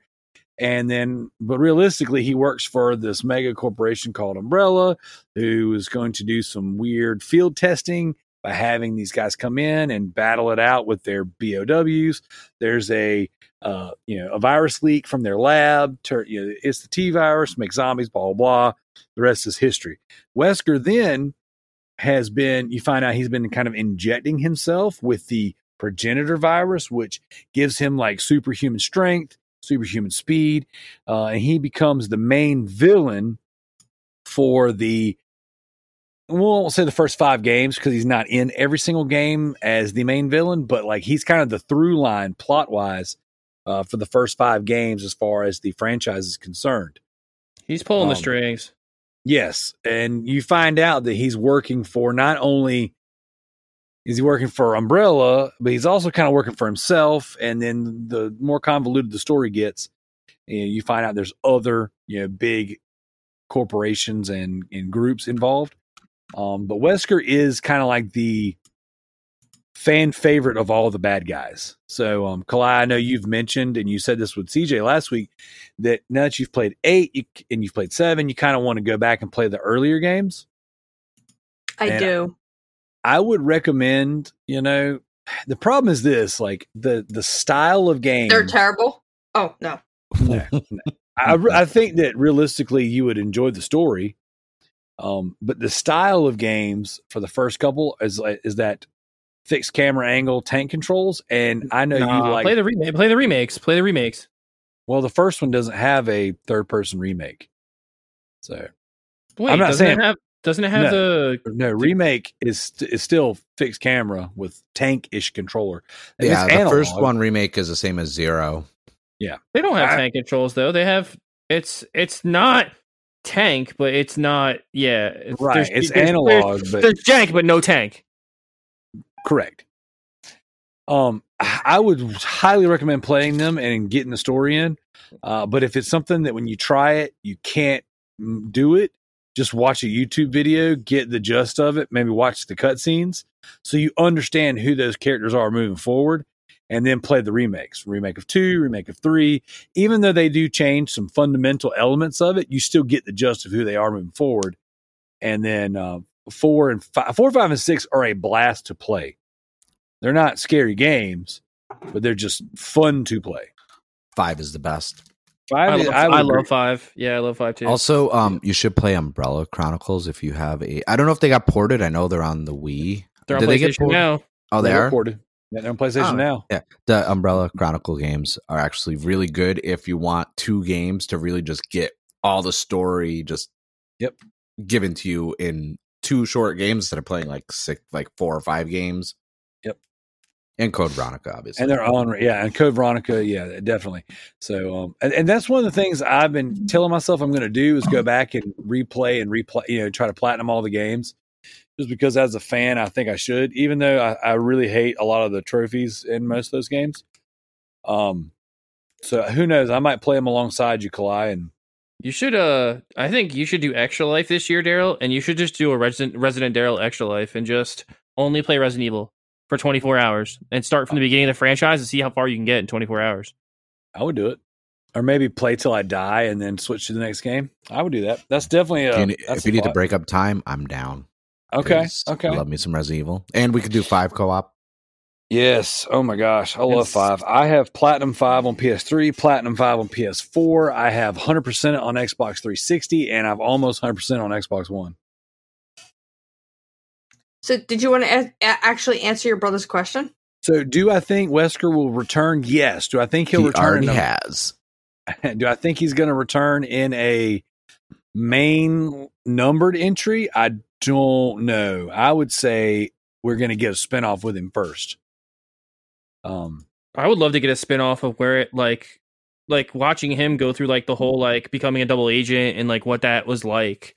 Yeah. I want that damn game. So I want that game. So on 5, whenever they had that flashback of when Chris and Jill go into the Spencer mansion and they find Wesker there, or whatever. I want to play that. Like, I know the Lost in Nightmares DLC lets you go and experience that, and it's one of the best DLCs ever made. But like, I want to play more Chris and Jill together in between. You know what I'm saying? The Resident Evil 3 and Resident Evil 5. You know, there's a lot of gaps in time frame in the Resident Evil franchise that could be easily explored. Well, I think like they would have done something if 5 wasn't so like panned by like critics. Like, it made a lot of money, but like people tore that game apart, and I don't know why. Like, it was a great. It showed that you could make a multiplayer Resident Evil game and do it right. Yep. And I think the only game that ever did that before that was Outbreak, which is well ahead of its time. Oh my gosh, dude! They need to bring that back. Oh man, I would kill for Outbreak. Just want HD remasters the first 2. Oh yes, it doesn't make any sense why that doesn't happen. Like that. Imagine the trophies in that game. Oh, they'd be so fun to get. They'd be insanely. I know, right? The achievement list would be amazing, and it'd probably be on Game Pass. I don't know, man. Sony's putting in contracts saying you can't put Resident Evil on there. That's like PlayStation DNA right there, dude. Especially those Outbreak games. Actually, I have a PS2 sitting in front of me, and the 2 Outbreak games over here. Ooh, I bought the. Did you see that? I bought the freaking I bought the PAL version of Outbreak 2 last weekend at the flea market. I got it for $15. Wow. Yes. Like, I need to. I'm gonna use some vacation time. Now I'm fully vaccinated. I could travel. I'm gonna come out there and I'm just go to the flea market and be like, I'm just gonna buy the whole place. Be like, give me all that stuff. Give me all your. Look at this AMC money. Buy the flea market, dude. Oh my gosh. Say I won't do it. All right. What's the next question, Kalai? Empty says, why is Resident Evil so good? Why can't all games this be good? Can I be a super fan? I don't think that's what he said. I'm positive that's what he said. It's in the Discord. He was even gifting that jump. Hold on a second. Now, here's the thing. Oh, look at the time. We got to hurry up before the recording cuts off and move on into the topic of the week. Well, listen, I don't want to be complained at that I don't read good like some other people on the show. So let me reread this again. I don't think I read this right. Okay. Empty says, why are the 2 best moments of these games turning it off and deleting the game forever? Because the sheer satisfaction you got from experiencing the story and 100% of the game is life-changing. You don't need it anymore. Once you've experienced it, you're set for life. And to second it, you want the anticipation, excitement, downloading it again, watching the percentage get up to 100%. And as say it's at 50%, you're 50% hyped. It gets to 98%, you're 98% hyped. Then it hits 100, true. You're freaking, next thing you know, you're sweating, no clothes on, lights off, playing the game. You got to change your pants. You're You don't have pants on to change. Hands. Yeah, you're just pooping on the floor at that point. Basically, because you don't want to make a mess because your life already is, but you're still playing Resident Evil 8. That's all that matters. Yes. All right. So speaking of Resident Evil, Wait a second. Wait, you're jumping ahead here. I know you haven't been on the show in a while, and I know that you're not used to hosting. Wow. Would you like to pick question of the week? Enzy gets question of the week for wanting to be a super fan. You win. I second that. I'm going to give it to Gagum because he actually, in my vote anyways, because Gagum actually wrote in a legit question, that's actually about the topic at hand. I also like Gangum's question. I agree. There you go. What do you think, Mark? That was a good question. It was good. It was an actual question on topic. No one asked any wrestling questions or anime titty questions. I mean, I can't really hold the audience. And I mean, I can't hold the audience, responsible for not supplying questions. Yeah, that's right. They've been kind of slight lately, so I don't know. I don't want to tell them. Not enough anime. All right, so now, real talk. Resident Evil 8. What we're going to do is we're going to talk spoiler-free for the first half of our conversation. And then when you guys are ready to get into some deep theory and some actual spoilers, we'll let everybody know because this game is still really new and I would love for people to experience it, without being spoiled because the ending and the things that you find at the end are super important. So with that being said, I want to know what everybody's general thoughts are of the game before we go into anything crazy deep, starting with Lucia. The only Resident Evil game I liked less than this one is Resident Evil 4. Really? Legitimately. I was playing it and I got halfway through it and I was like, man, this is the best single player Call of Duty campaign I've played since Ghosts. And that's what I said that out loud. And my lady's just like, is this Resident Evil? I'm like, I don't know anymore. Because 7 was first person, but it was like creepy atmosphere. Then this one, I was just like, this is pretty shooter heavy. And then I was like, I'll just briefly touch on it. All the main minion enemies that are werewolves that you kill literally look like dirty versions of Ron Perlman when he was Beast from the Beauty and the Beast 1987 TV show. Oh my god. They all looked like him. Oh my god. Then we had Star Trek Voyager Borg minions at one point. And then we had I'll save my other one for when we actually get into spoiler, but it's just I don't know, something about this game did not seem like the story was what got me. The story was good. The gameplay just didn't resonate with me, I guess, because it felt generic. You had so much inventory space, so many different weapons, and I was like, I never had that sense of urgency. Like, I'm out of ammo.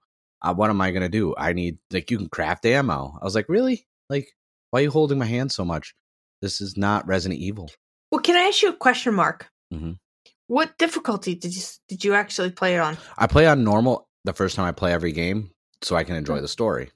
Because obviously it's Resident Evil. I'll play it at least 4 times. No, I think you and I are the only ones that played it on normal. Everybody else played it on easy. Oh wow! Yeah, I played it on easy, and it was extreme. It was way too easy. It was way too easy on easy. I never normal even felt easy. I was just enemy difficulty wise, there's a nice curve, but just from the standpoint of there was no real item management where you felt like you were going to struggle. Wow. And that kind of took me out of it. I puzzle wise was good. Lady Danable yogurt lady. We call her Dami Mommy. Dami Mommy, that's right. That her section of the game was I was like, yes, this feels like the new Castle Grayskull version of the old manor that we had to go through. I was like, yes, this is great. And then it was every time I had to go out in the village area, I'm like, oh, this just looks like someone modded Skyrim. And locked all the doors. Yes, and I was like, why are there so many? I was like, who locked all these doors? And if no one's inside, why are they bolted shut? But this door is locked from the other side. You can't. I get it's the evolution of Resident Evil. It's going more action based. It's not like 7 was so creepy. I played 7 obviously on the PlayStation, as it should be played in PlayStation VR, obviously, so you can have a heart attack and cry and poop your pants. I was like, I wish this was like at least creepy. At least give me some like atmosphere that like there was glints, but then there was something where I'm just like, oh, that looks stupid. But yeah, not my favorite. Especially, I think I hyped it up too much too, because 7 kind of like was a breath of fresh air in the franchise, and I was excited where it was going. And from a story standpoint, I think it's some of the best Resident Evil storytelling. But other than that, the gameplay took me out. That's my main complaint, is just the mechanics of the game. I dig it. All right, what about you, Joe? I mean, what do you say? Like, coming off of Resident Evil 7, which is like probably in my top 3, 100% in my top 3 favorite Resident Evil games of all time. It probably goes 2, 5, and then 7. I like 5 a lot, and everyone gives me shit for it, but it's like one of the first really big co-op games I ever played on 360 when I had my 360, and like I had a blast with my friend, and I think it like skews my like view of that game and forever will. And I thought 7 was so good, and I was so hyped for 8, and it's a great game. It really is, but they're like kind of like Mark was saying, you didn't feel the horror at all. Like after the first castle area and maybe after the second area, the rest of the game was pretty tame. And like when you fight one of the bosses who's like a giant like fucking mechanical, like that took me out of it too. Though some of the boss fights were just like, really, this is the boss fight? Yep.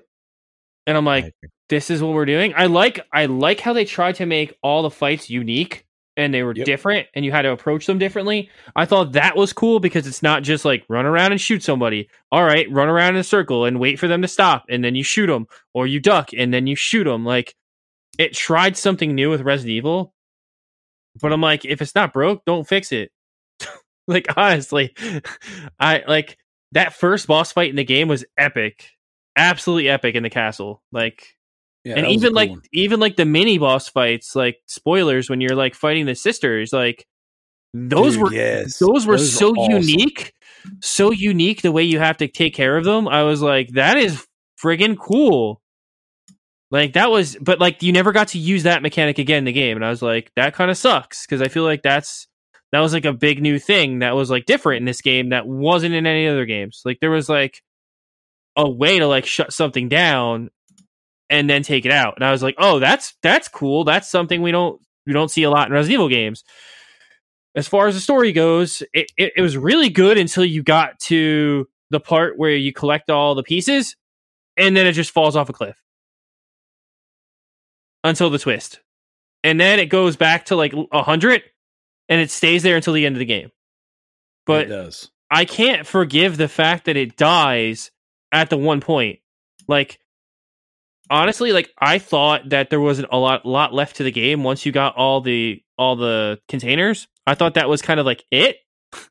I thought like, okay, so we'll go to the last area, beat the boss, game's over, right? No, it's like another 2.5 hours. Yeah, it's like a whole nother game almost. I was like, God, what are you doing here? Like, you had me on this ride, and you had me doing all these things, and I thought the characters were like Ethan. I just want to kill Ethan half the game. I just want to watch him die because he was so annoying. And I know that's like the general consensus, is that like people just didn't like Ethan in 8 compared to 7. Like they just found him to be like this whiny bitch. I actually liked Ethan in 8 because I felt like in 7 he was just like, he doesn't say or do anything. He's just a dumbass. 100%. He didn't have like a character in 7. Yeah, really. Yeah. And this time, like he had some personality at least. Even if I hated the personality, at least personality is bad. But that aside, I thought like once you get to the twist and you see everything unfold, like the game is 100% worth the ride. Yeah, like just for that last like 2 hours of gameplay and where the story's headed next, like it made the entire ride worth it. And I'm like so hyped to see what they're going to do next and how they're going to continue this, because it just leaves off on such a note where you're like, oh fuck, no way, this is what's going to go down. It's kind of how 7 ended. I was like, oh shit, all right, Chris shows up. We're going this direction. Okay, sweet. And then when they kind of pull back and like, okay, well, you're still Ethan in this game. I was like, oh, okay, all right. But then when you get to that section and you're like, oh shit, it's on now. It's like, oh, we're doing this. On right there, yes. I was like, we're doing this. Okay. But I really liked the game a lot. I really thought it had a lot of charm, which is different for Resident Evil game to have charm. But I thought and I played it on a PS4, and I thought it was still a beautiful game. Mark, what did you play it on? So I'm eating chips. Play on PC. Okay, so you played it on PC. So I played it on probably, and then Clyde, you played it on PC or? Yeah, of course. So I played it on the least powerful version you could play, and I still thought the game was absolutely gorgeous. And I can't wait to get my free upgrade copy. It's pretty dope. Thank you, Capcom. Yeah. Right. But That's why? CPL. Wait. Why do you care about getting your upgraded copy? So I can replay the game and get all the trophies again. Because Yeah. how much? I mean, For the PS5? That haptic feedback, dog. That haptic feedback. Which I'll probably turn off because I hate that shit. But What? You know, once you use it and adaptive triggers, once you use it, you'll never want anything else in your hand. I'm telling you. yeah, people said that about the friggin' Rumble and the friggin' Switch. I turned that shit off like day one. Wow. That's true. And 3D on my 3DS, which I never ever turned on once. True that. Like this is pointless. All right, but Kalai, what about you? Oh yeah, go ahead, Kalai. I like the game. I like the game better than 7 because of the quality of life changes, just from my standpoint of gaming, because I like the action-based games. I know you guys, you don't, but, you know, that's kind of what I like. So Not that I don't like the action. I just thought that there was only one really good puzzle section in the game. It was all in one portion of the game. Outside of that, there was no puzzles in a Resident Evil game, and I was like, this is kind of annoying. I mean, there was a few puzzles I had to look up. It's definitely I thought that puzzles were an improvement from 7. I thought 7's puzzles were just kind of like, oh, okay. Like, when you don't have any puzzles and then there's puzzles, yeah, it's an improvement, Daryl. I second that statement. The puzzles in 7 weren't puzzles. It was just like, okay, let me keep you turn busy this for object 10 minutes. And let the light shine. Yeah. Or it's like, oh, here's this videotape. Put it in the VCR, and you have to escape the room. Yeah. Well, Kalai, or you go ahead and finish your thoughts. Yeah, so I like the combat a little bit better. I don't always like the whole, oh, you don't have enough bullets. Yeah. And I understand that it's supposed to make it, you know, like more scary, more survival horror. But at the same time, at this point in the series or any horror game, it just seems so like weird that they're like, you have to be very careful about, you know, how many bullets, because, you know, you gotta like know what, you got to be perfect and blah, blah, blah. But hey, if you combine this herb with this gunpowder you just found, you'll make a bullet. Yes. So, the story was a little weird for me. And I don't know if that's because I haven't played all of them. Because to me, some of the stuff, like, it references, I guess, an older version of the game if you read a lot of the material like I did. But I had fun. I didn't quite understand the ending, which I'm hoping we can talk about in the spoiler section, because apparently I was supposed to know who a person thingy is at the end, and I didn't. Yes. Yep. So. Okay. Well, I'm probably the hottest on this game out of everybody, which is surprising because I thought that because they changed some of the sensibilities of the games, it would make more people, I guess, dig it, which, I mean, I'm a part of a bunch of Resident Evil groups, and most of the fans are pretty hot on this game in general. Where I will agree with Mark and Joe that, like, the game, when you the balance between horror and action is difficult. When you have action and you can defend yourself, it's not scary. But me personally, I do not like horror when I can't defend myself. I like horror elements where I can fight or flight is always the balance.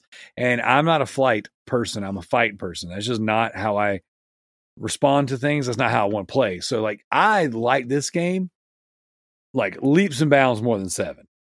I thought 7 was cool. I thought 7 was a return to form when it comes to horror, but like, that's not the style of game I want to play. You know, it's not fun. I thought that this game was a blast to play. Like, it was fun. Really, really enjoyed it. And I am on my second playthrough now. Just totally. Totally. As am I. I can definitely agree with that sentiment. Like, it reminds me of 5 and 6, where like you want to go back and replay them because there's value to replaying them. Yes.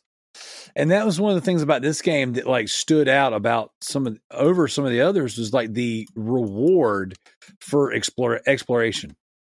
Like, there was something to find everywhere in the game. And if you went off the beaten path, which it had such a great open world-ish setup in the village, you know, like there was always something. I mean, I just would constantly go look around, and I'd find something cool, whether it be a collectible, whether it be like a special animal that you could hunt and sell to the Duke, which the Duke was awesome. It was like the modern day merchant from Resident Evil 4, which I thought after Resident Evil 4, every Resident Evil should include a character like that. I think going forward, every Resident Evil has to include hunting and fishing and all that. Like dude, that so cool. stuff was so dope. And like the cool thing was like you could mix the stuff together and go to the Duke and like make like meals, and then it would like permanently increase your stats. Yeah, I love the Duke so much. Yeah, and Duke actually, awesome. even though like I wanted more like horror elements, I did like the craft. Like, I like those mechanics. It's just I'm not on a second playthrough, so I'm sure once I start my second playthrough, I'm probably going to enjoy it more, you know, than I already after one just playthrough. But I did enjoy that with like the Duke and him making like the meals and crafting. I always thought crafting, I love that in a lot of video games. It's a new thing for a Resident Evil game. Well, I mean, Resident Evil 3, the original one, you could craft your own. You could get gunpowder and things like that and mix between handgun, shotgun, and AR. It wasn't like as massive scale. Like I know very we true, used to very make true. stuff, but yeah, like the green herb, red herb stuff. Yeah. But I think that this game was so incredibly fun to play. Now, I don't like first person Resident Evil as much as I like third person Resident Evil. That's just not my preference. I don't think Ethan or Mia are good characters, and I really don't love the voice actor for Chris Redfield. As an OG fan, Roger Craig Smith is my Chris Redfield, and knowing that he didn't want to do that role anymore, that he was kind of getting out of video games in general, and they had to recast him, that really sucks because he was such a good Chris Redfield. Now, there were certain sections of this game that were just, like you said earlier, Joe, very diverse. You know, like they gave you sections of the game that were like midways. It's action, it's horror. It could go either way, right? And I do believe if you start the game on like harder difficulties, like I started over on hardcore, and it's hard as balls. So the enemies are way harder to kill. You run out of ammo. My first playthrough was on easy because Resident Evil 7 I thought was very difficult. So I'm like, you know what? I'm going to play this one easy, and I'm just going to play every difficulty working my way up. This is the first Resident Evil I started on easy, and it was too easy. I was like, well, dang, that kind of sucks, but I really enjoyed my time with it. And again, like you said, you didn't really run out of ammo. I did run out in the first section. I didn't realize it was like you need to die here to progress the story. So I was trying my hardest to fight and kill everything in the first section, and then ran out of ammo. Did you ever go back and get the trophy for killing him in the first area? Not yet. No. It's still a pain in the ass, even with like the unlimited ammo, like from Chris's like assault gun. Yeah, it's still tough. That's crazy. So, but that's another thing too. Like the unlocks. The unlocks are very okay. So this game borrows ideas from all of the Resident Evils in the past, right? So you have like the village area, which is very Resident Evil 4. You have the merchant, which is very Resident Evil 4, right? You have the castle area, which is very, early Resident Evil, puzzles, an imminent threat constantly chasing you. That's very, old school Resident Evil and very much Resident Evil 7 and Remake, and even Nemesis. You had freaking the unlock system of Resident Evil 5 where you basically you get points and or a type of currency to where you can unlock, once you've upgraded weapons completely, you can get unlimited ammo. And that is such a fun way of doing things because it gives you value for replay. It's like, oh man, I need to go back through and play again so that I can unlock unlimited ammo and then knock out some of these harder playthroughs and or the trophies. I think the trophies are much better in this game than they are in the previous games. I thought the boss fights were freaking awesome, albeit too short for some of the characters. I really didn't like the fact that some of the character scenes in there were just kind of over very quickly and you moved on. But like you said earlier, Joe, every area, every boss fight was different. It was set up to be a different type of boss, a different environment.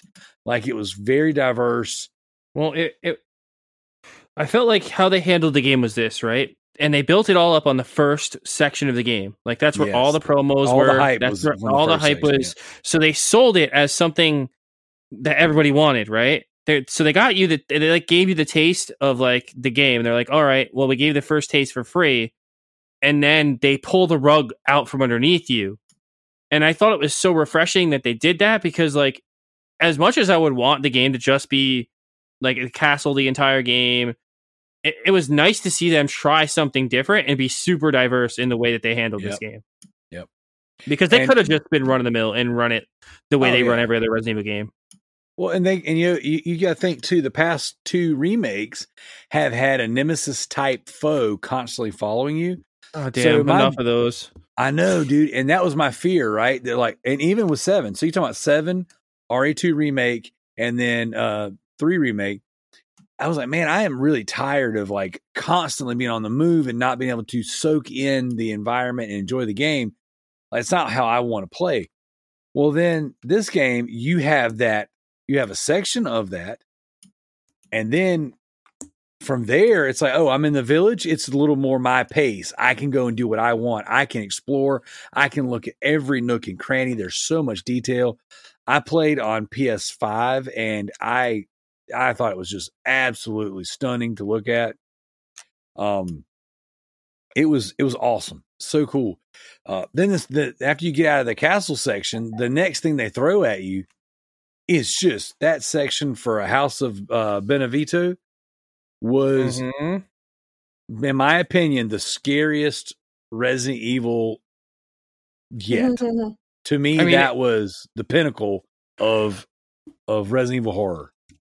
I mean, yeah, it kind of it went to that level where like the Baker House did in the beginning of 7. Well, the first half of 7, which I think is probably the best first half in a game since probably Resident Evil 2. I thought that this first half of 7 was so strong. It's up there at Resident Evil 2. But Resident Evil always has this. I don't know why they do this, but they always split the game into like 2 halves that are like completely different. Well, this one they like split it into like 7 pieces.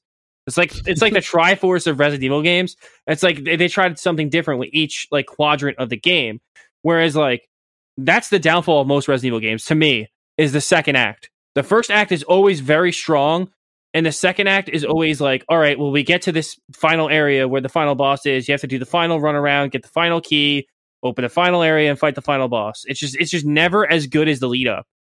Going off of your second act thing, do you ever notice that with almost a majority of Resident Evil games, the second act always involves some sort of creature in the water, whether it's an alligator? Yeah, but they have they like aquatic bio monsters in their second act. The one in 8 were friggin' annoying and scary. That part was scary.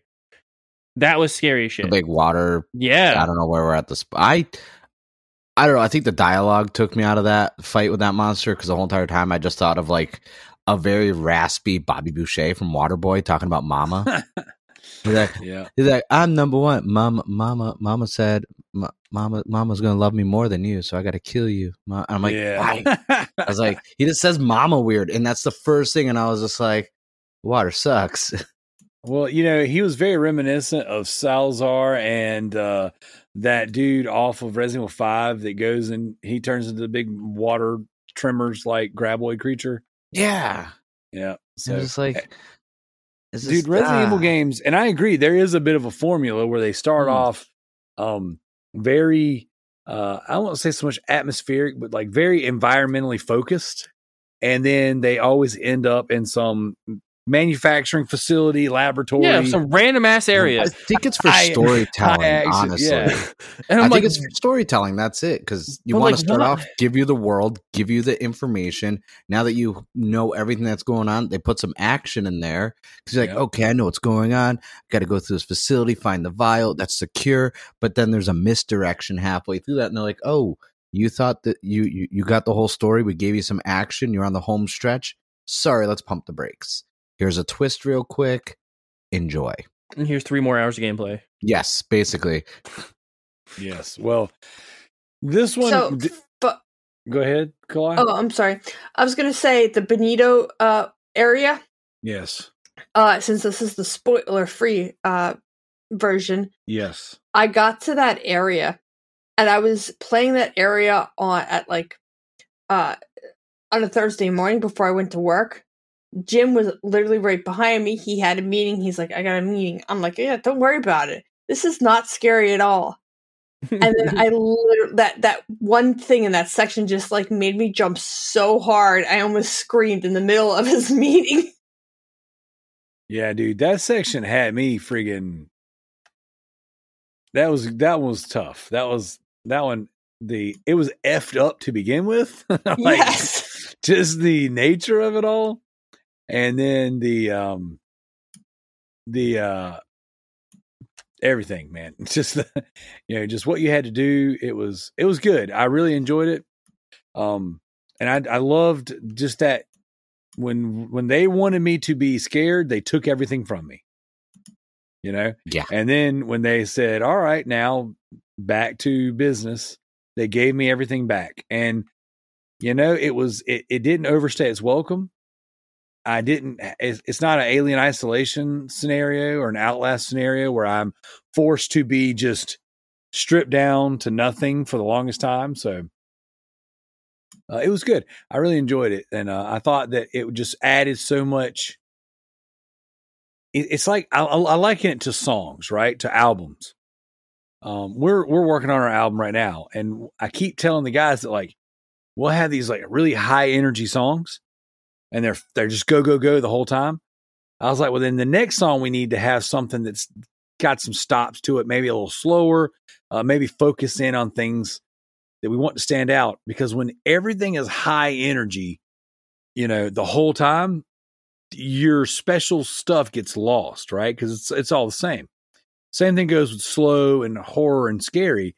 That when things are always slow and horror and scary, it's like, okay, well, the next thing isn't scary anymore because I've been scared for the past 2 hours, So this game broke the map up into sections, and it's like every section had a different element. So they were given their own time, their own space, so they stood out. Like the castle stood out because it was different than House of Benevito, which was different than Heisenberg's factory, which was different than the friggin' swamp area. And one of the things I loved about it is they didn't show you any of that in any of the pre-marketing material. They showed you the castle, Lady Dimitrescu and her daughters, and then they let the fans get crazy with the Dami fantasies, and they doubled down on it, and they just stayed there. And so, like Joe said, I was sold a game where I thought I'm going to spend all this time in this castle. I'll spend a small amount of time in the village surrounding it, maybe leading up to it or heading out of it. They really tricked us. Like, honestly, yes, I thought she was going to be the main villain of the game. Yes. Like, I legit thought it was the whole entire time. I still thought that wasn't the end. And then when you actually take her out, I was like, that's it. Like, she's done. She's right? I was like, gone. did I just speed run the game? Yes, I thought the same thing. And then when you get to the end of the game, you're like, wow, they threw me such a curveball because I didn't know. I had zero expectations of House of Benevito.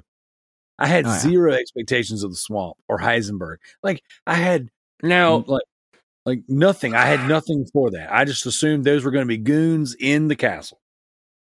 exactly. And like I was like, okay, I was like, they don't get their own areas. But then like when I saw like this Mad Max style of like locking people behind gates and like, all right, we're gonna go here, we're gonna go here, we're gonna go here. The only thing the game was missing was like a car to drive there. It's like, Don't give them ideas. Thank I mean, God. no spoilers yet, but I mean the ending. Technically, yeah. it's got a wheel, more than one wheel as a vehicle. that was a weird section. That threw me off so much, and I wasn't even mad at it because I was just like, it was dope. Actually, I thought it was pretty. playing like Rage 2 or something. I'm like, you know what? I was like, because at this point of the game, I'm like, you know what?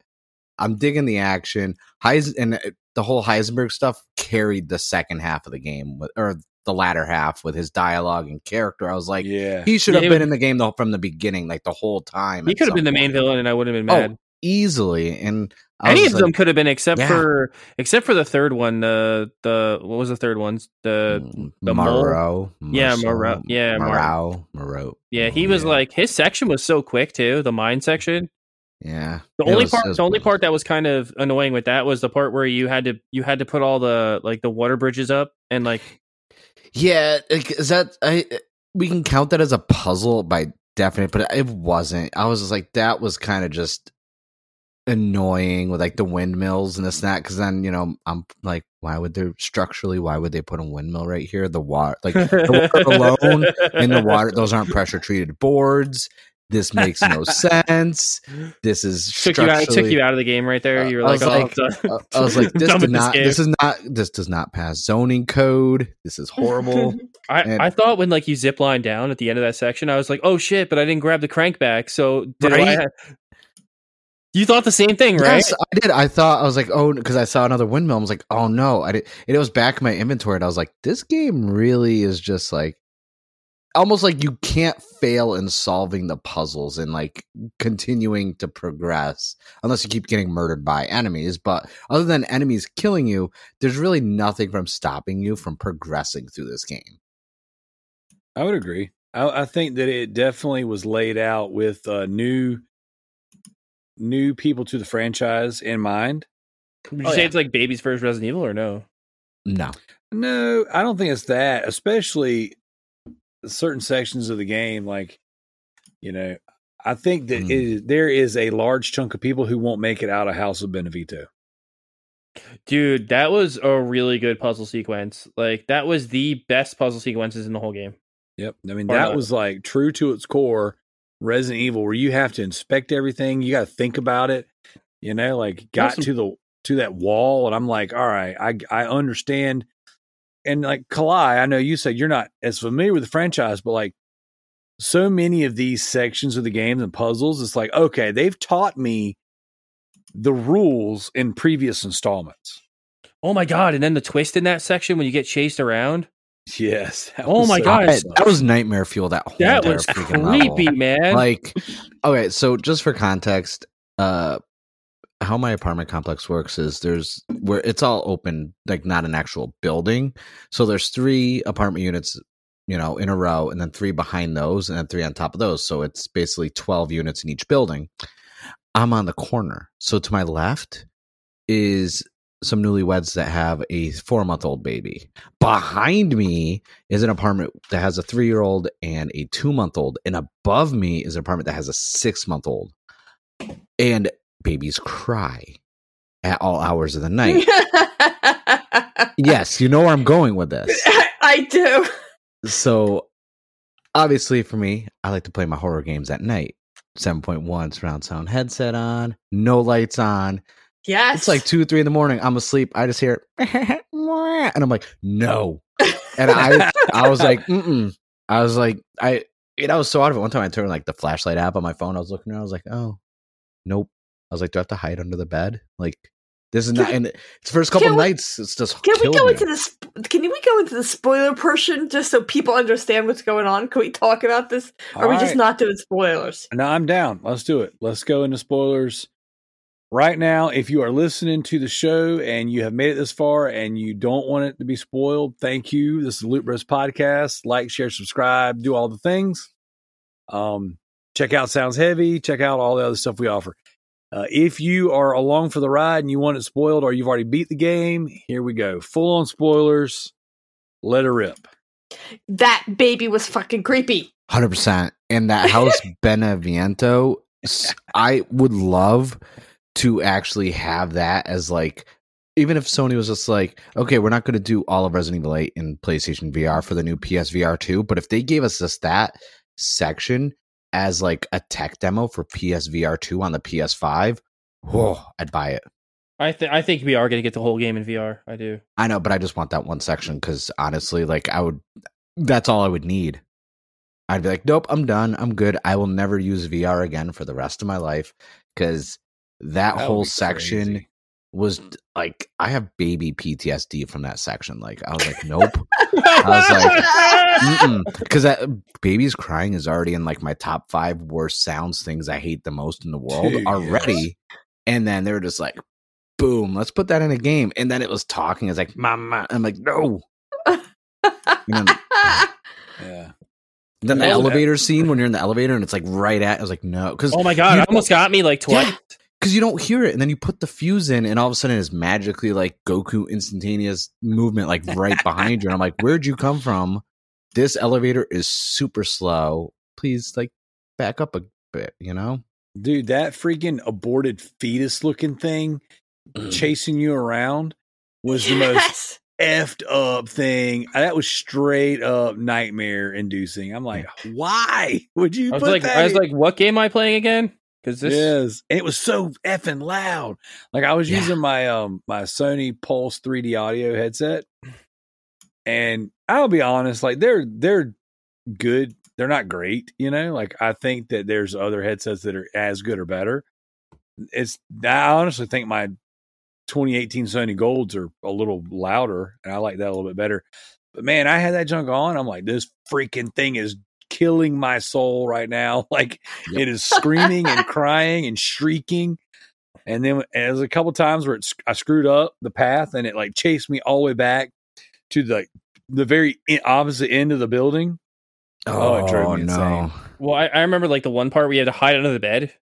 Because like if you go in the one room, like you have to hide under the bed or it'll get you. And I'm like, oh, this is really cool. You can actually hide under this bed. Yeah. Oh, I never hid under the bed. Oh. The first time I came up to the baby, because I'm so bad at Resident Evils, I was like, now I am oriented that I want to defend and shoot something. So I was like, can I shoot it? I have no guns. And I just stood there like an idiot, so it ate me. I was like, well, that's obviously not what I'm supposed to do.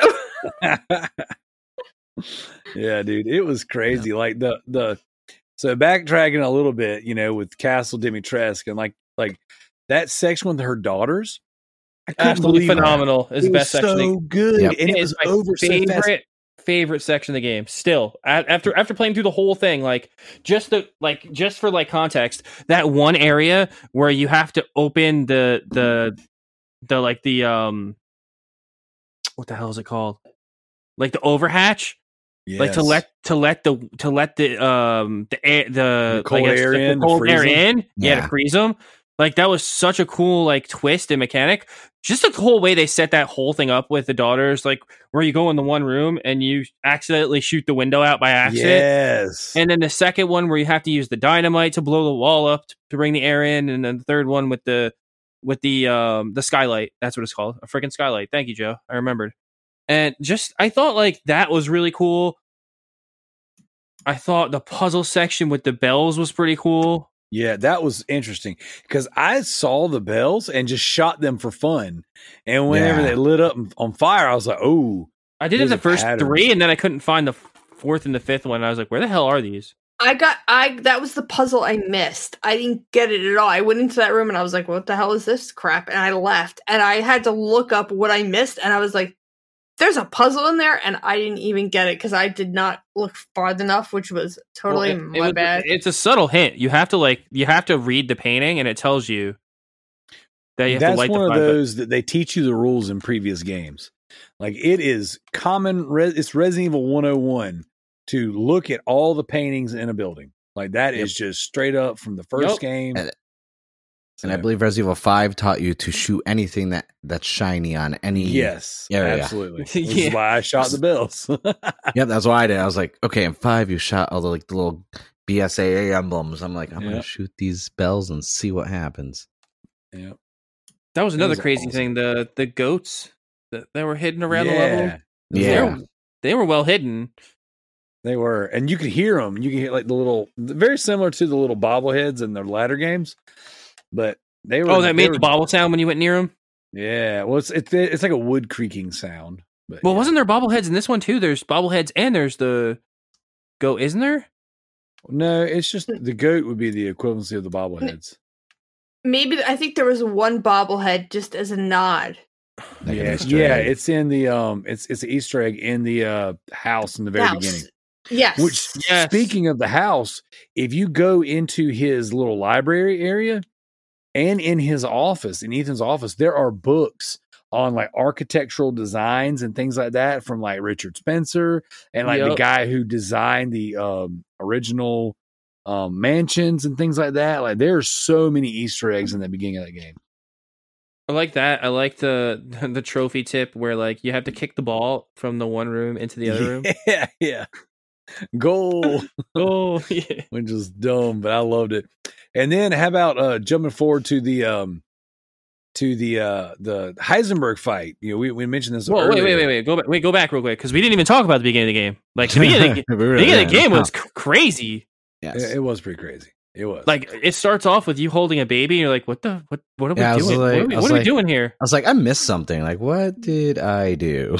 Well, I mean, I know how the babies are made, obviously, but I was just like, Mark, when a man loves a woman, and then they kiss, and no, but because this before I forget, going back to the beginning of the game, but also to a question we asked about Wesker, I feel like Chris is kind of the new Wesker. Yeah, like if you look in the phasing side, like 7 going forward is like not a reboot, it's just a new arc within Resident Evil, right? And I was like, he kind of has Wesker vibes. I mean, cool overcoat. Yeah. Cool t-shirt. I'm glad that he was big. He's kind of swole, muscle bound. He's kind of swole. I mean, he looks like he could punch a boulder. And I was just like, I kind of was getting Wesker, like how he, even though like towards the end of the game, he does talk about how he's trying to just keep Ethan out of it to protect. He doesn't need to lose any other people. But leading up to that, you just think he's a douchebag, like until everything's revealed to you. So the whole time, I'm like, is Chris the bad guy? Because technically his DLC in 7 was called Not a Hero. And I was like, is he going to get DLC in 8 called Definitely Not a Hero? Like, because I'm the villain. I'm the villain DLC. Because he definitely has, especially when you realize from a longevity storytelling standpoint, Wesker was a double agent. He wasn't really with Stars. It's kind of like, and he's technically in the reformed Umbrella, Blue Umbrella, because he's technically not they a still part of the haven't BS. Explained. Yes. Apparently he's not a part of the BSAA anymore. Technically, his unit is like a rogue group. So it's kind of like, well, is he really working with Blue Umbrella, or is he a double agent too? Really still work? So it's like there's parallels to his character development with Wesker's. The only difference is we never got Wesker's side from the beginning. He's always a villain, and like we talked about before, it'd be nice to play as Wesker to get that. Because right now, Chris is towing that line where I'm like, I think he could be the new Wesker. Yeah, it's like, what are they doing? No, it's like, what are they doing? It's like, what are they doing with him? And is that a plot device to bring Jill back? Is that how they're going to do that? Like, is she going to go? Is she going to go hunt him down to be like, hey, what are you doing? Like, why are you like this? Why? Like, and I want to see that, but I feel like that's not even where they're going, because when you see the end of the game, it's like, oh shit, this is where we're going. Okay, this is interesting, and like we'll get to that, but I just think like they did so many things in this game that I never thought they would do, and just even the way they wrap up this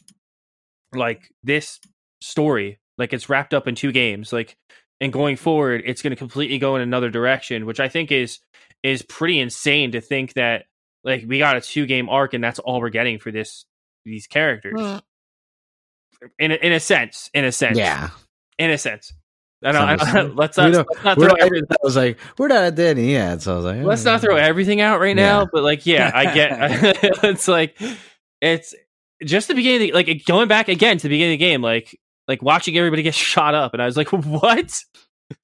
I was like, this. That was the biggest shocker in the whole entire thing. Was that I was like, wait, I was like, they're just because like I was confused. So I was like, Mia's back, and I was like, man, she's really temperamental.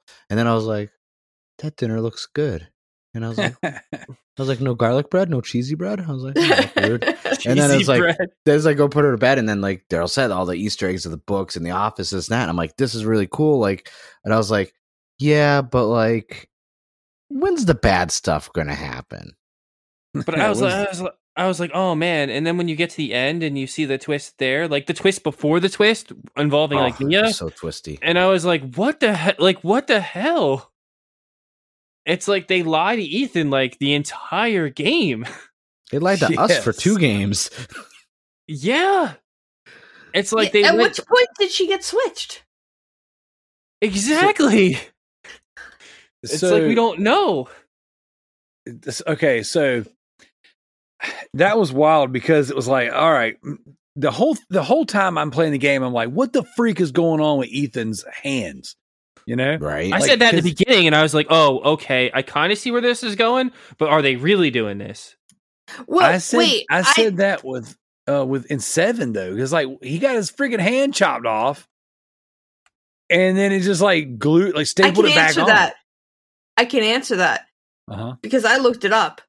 There was a hidden Easter egg you had to find in 7 that explains why his hands were regrowing, because Ethan has the same serum in him as Mia. He took enough of the serum that gave him the regenerative abilities. And I saw on the internet, because I had to look this up, that there was an Easter egg of a portion of the story that you had to really find to figure this out, which I thought was stupid.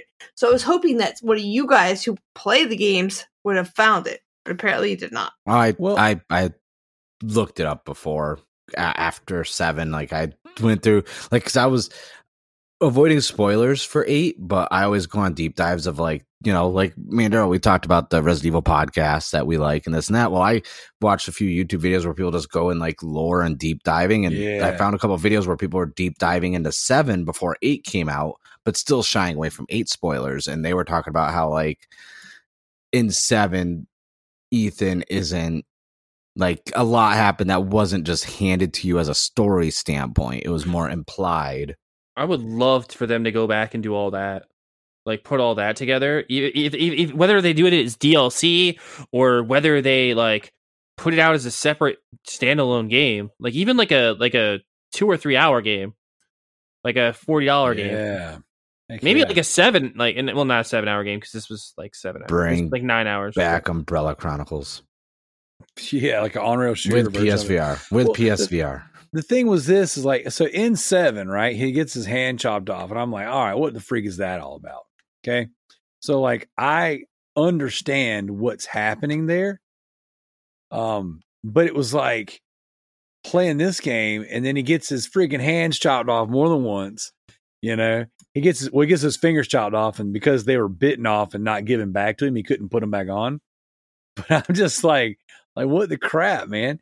And then like Lady Dimitrescu friggin' stabs him in his leg and drags him around. Right. I'm like, the whole game, I'm like, okay, this dude is some form of the mold, like not mold itself, but like he has been, because you know they don't necessarily usually go back. With Resident Evil games, they don't go back and say, all right, we're going to use an old strain to tie in with the new strain. It's pretty much like everybody is kind of whatever the new thing is. Yeah. So I was like, all right, you know, he's infected. He's something. He's gotten special abilities or something. But then this friggin' dude, like, keeps putting his body parts back on with just a little bit of freaking F8 water. And I'm That's like, what I say. Is that like a solve? Like, what is that liquid? Is that one of those like cure-all things from like yeah, it's like liquid 1800s? Band-Aid. But I thought that was pretty cool. I thought it was pretty interesting.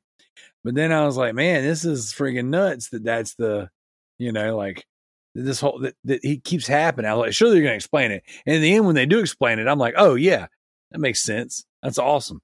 But then the thing with Mia, that one did throw me for a loop because, again, I'm waiting on the payoff. Like, okay, why did Chris shoot her? Like, what's going on?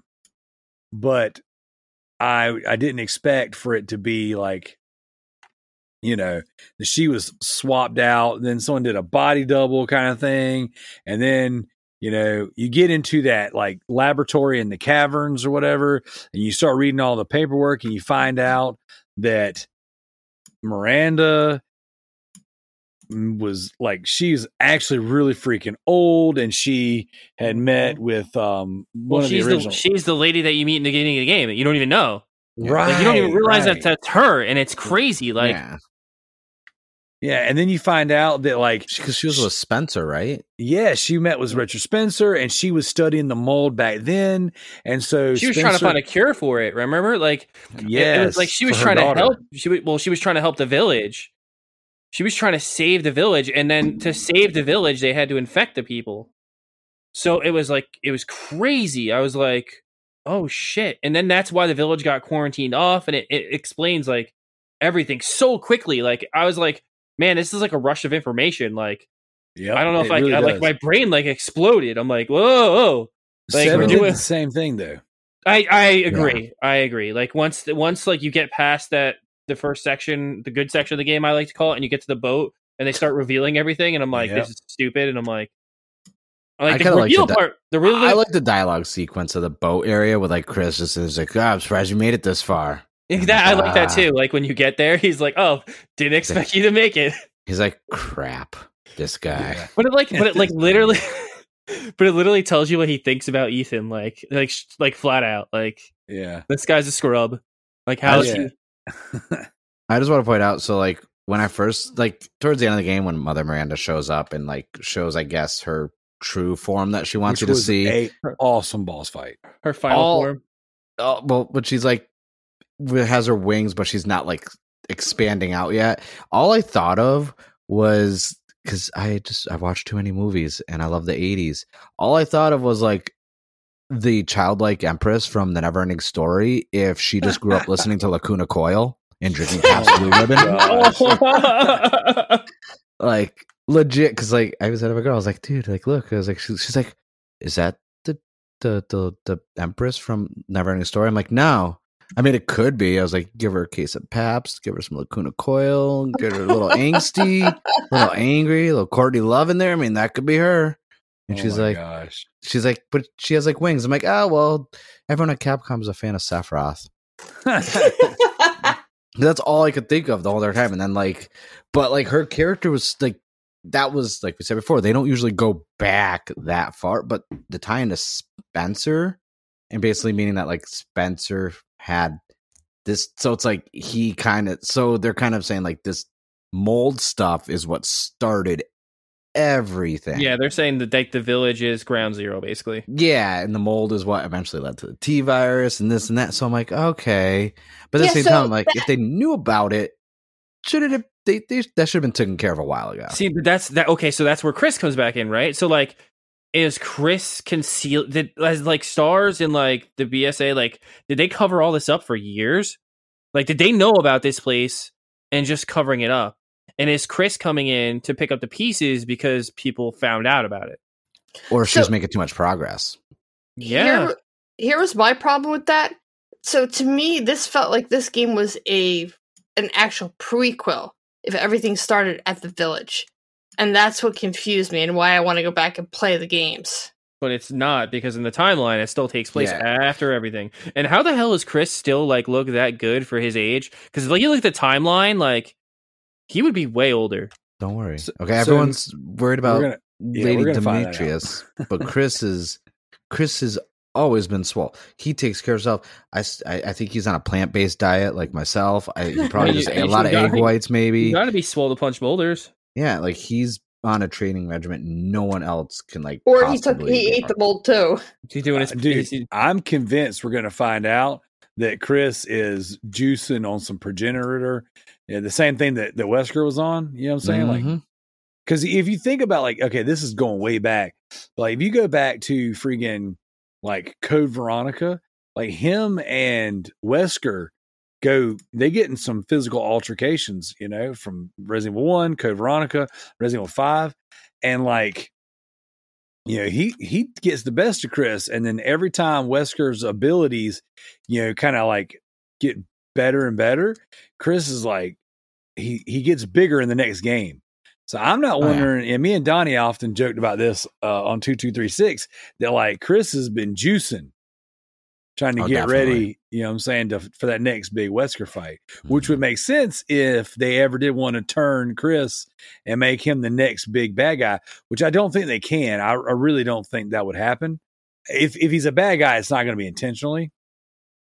But you know, like an anti-hero type situation. So can we get like to the ending of the game? Because I am so confused about that, and I really want to know the answer. Okay. What is with the ending of the game? So we're just gonna speed past like.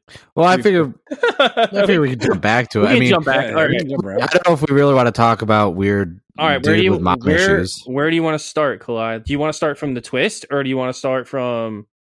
Yeah. What? Like, what's the twist? Daryl, Ethan. Okay, so yeah, Ethan is mold. You know, like the big twist was he's not a real person. That he's mold, and that right. So let's start with that. So that confused me because they said he had died. So he died the last game and just magically came back. The mold brought him back. Mold brought him back when he died in 7, when in like the house basement area. So here's the question, and I guess because I have a science background, I have to fucking ask this. Does that mean that Mia was pregnant in 7 because while he was still alive? Or can the mold actually reproduce? I don't think he was 100% mold.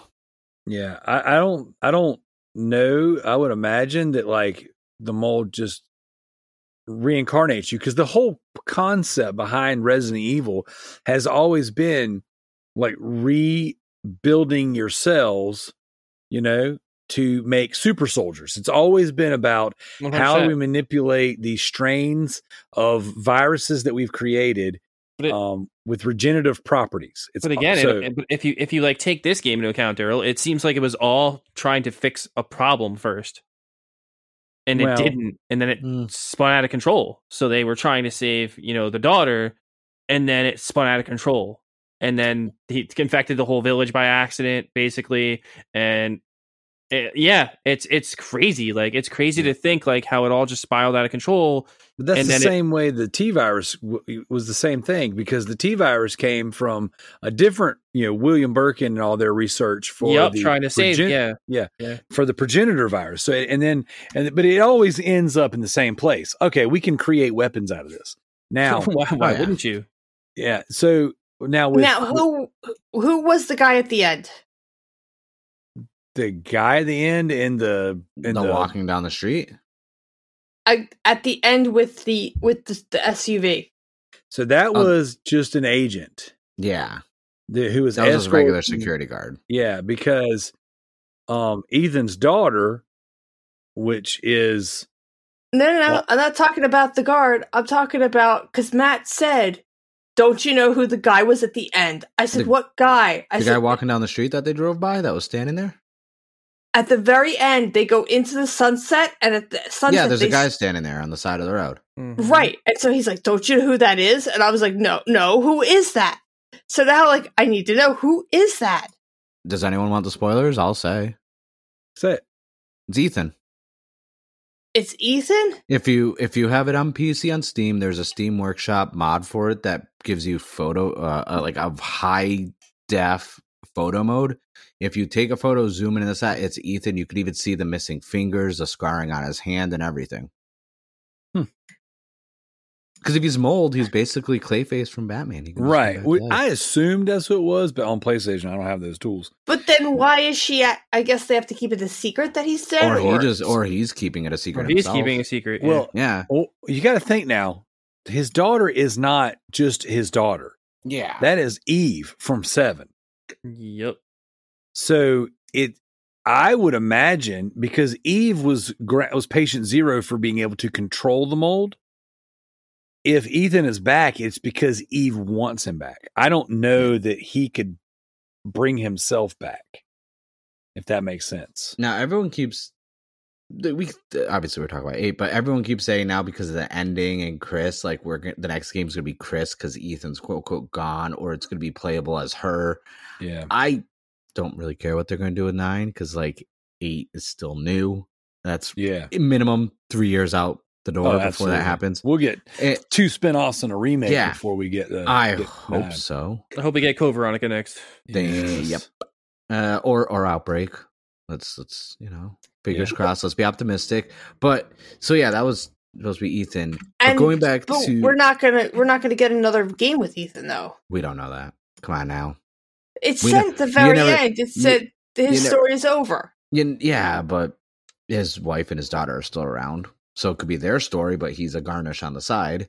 But his daughter is Eve. Oh my God, there's just so much I cannot process. Like I said, there's a lot. There's a lot when you go into like the lore of Resident Evil. Like you can't just take everything at face value. There are Capcom puts a lot into these games. That's why the franchise has lasted over 23 years now. It's up there. And 96 was the first game. Oh yeah, so a lot more than that. So 25.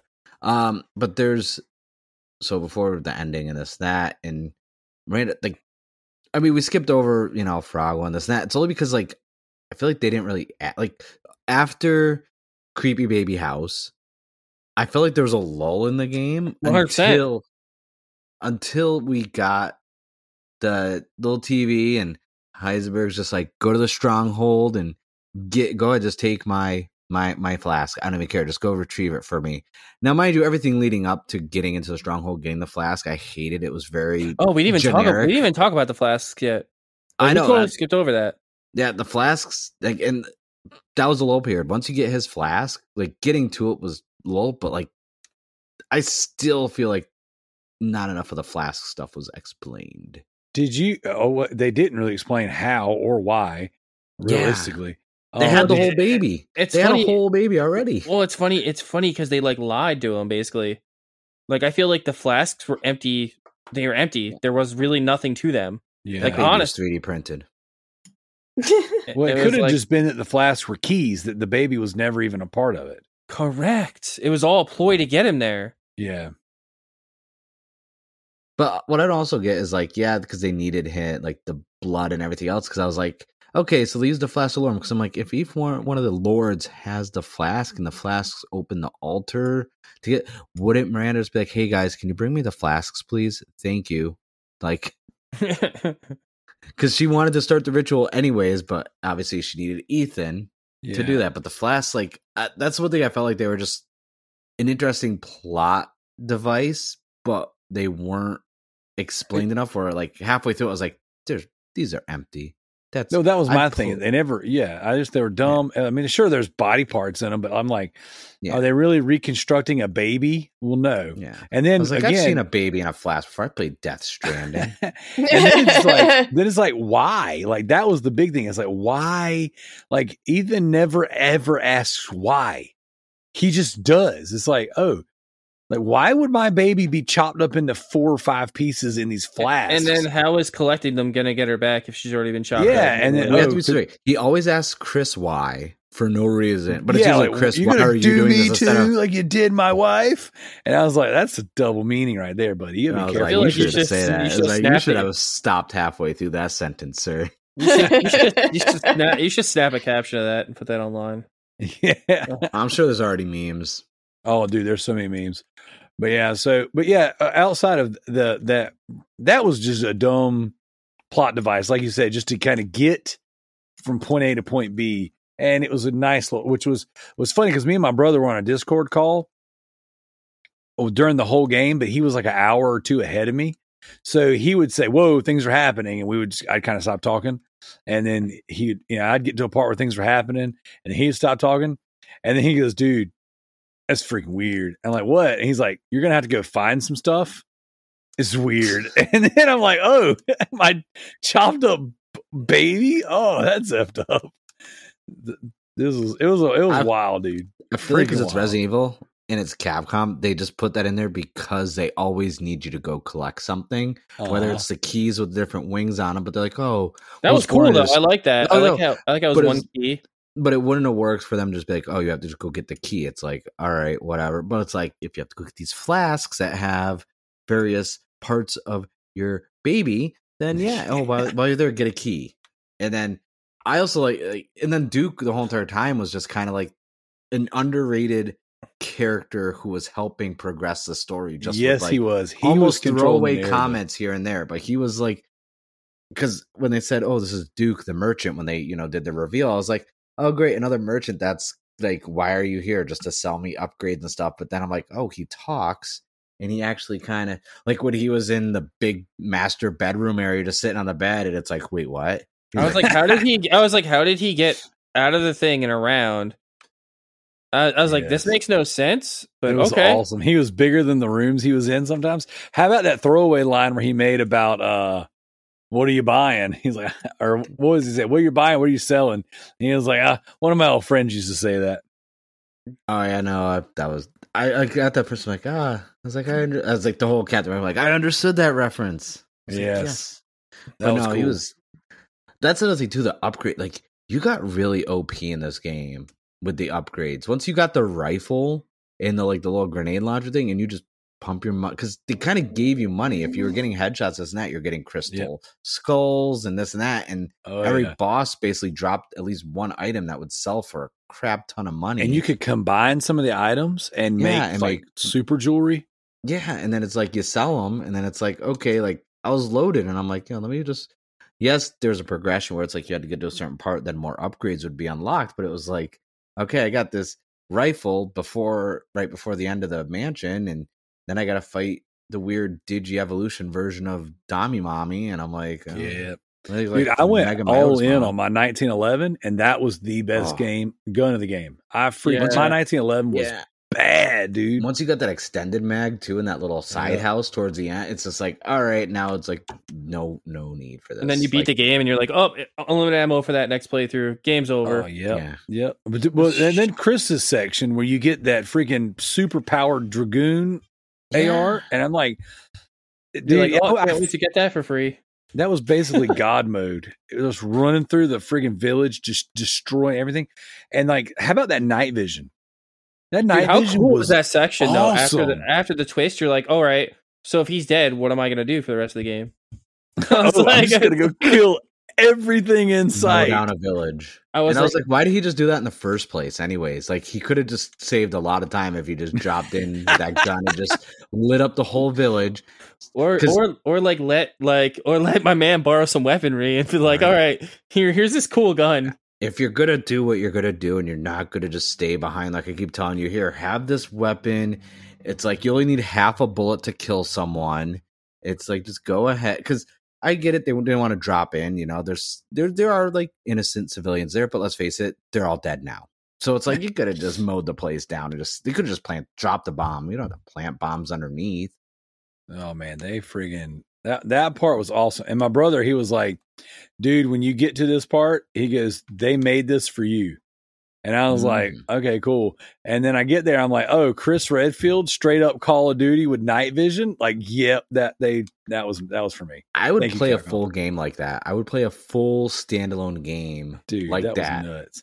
Because that's what Not a Hero should have been. Yeah, because we have so much like time frame of Chris not being around. I was like, I know they don't usually do prequel stuff, but like I would gladly play a Chris Redfield game that's like that. Make it like 4-person co-op, like a Battlefield Bad Company style or something like that.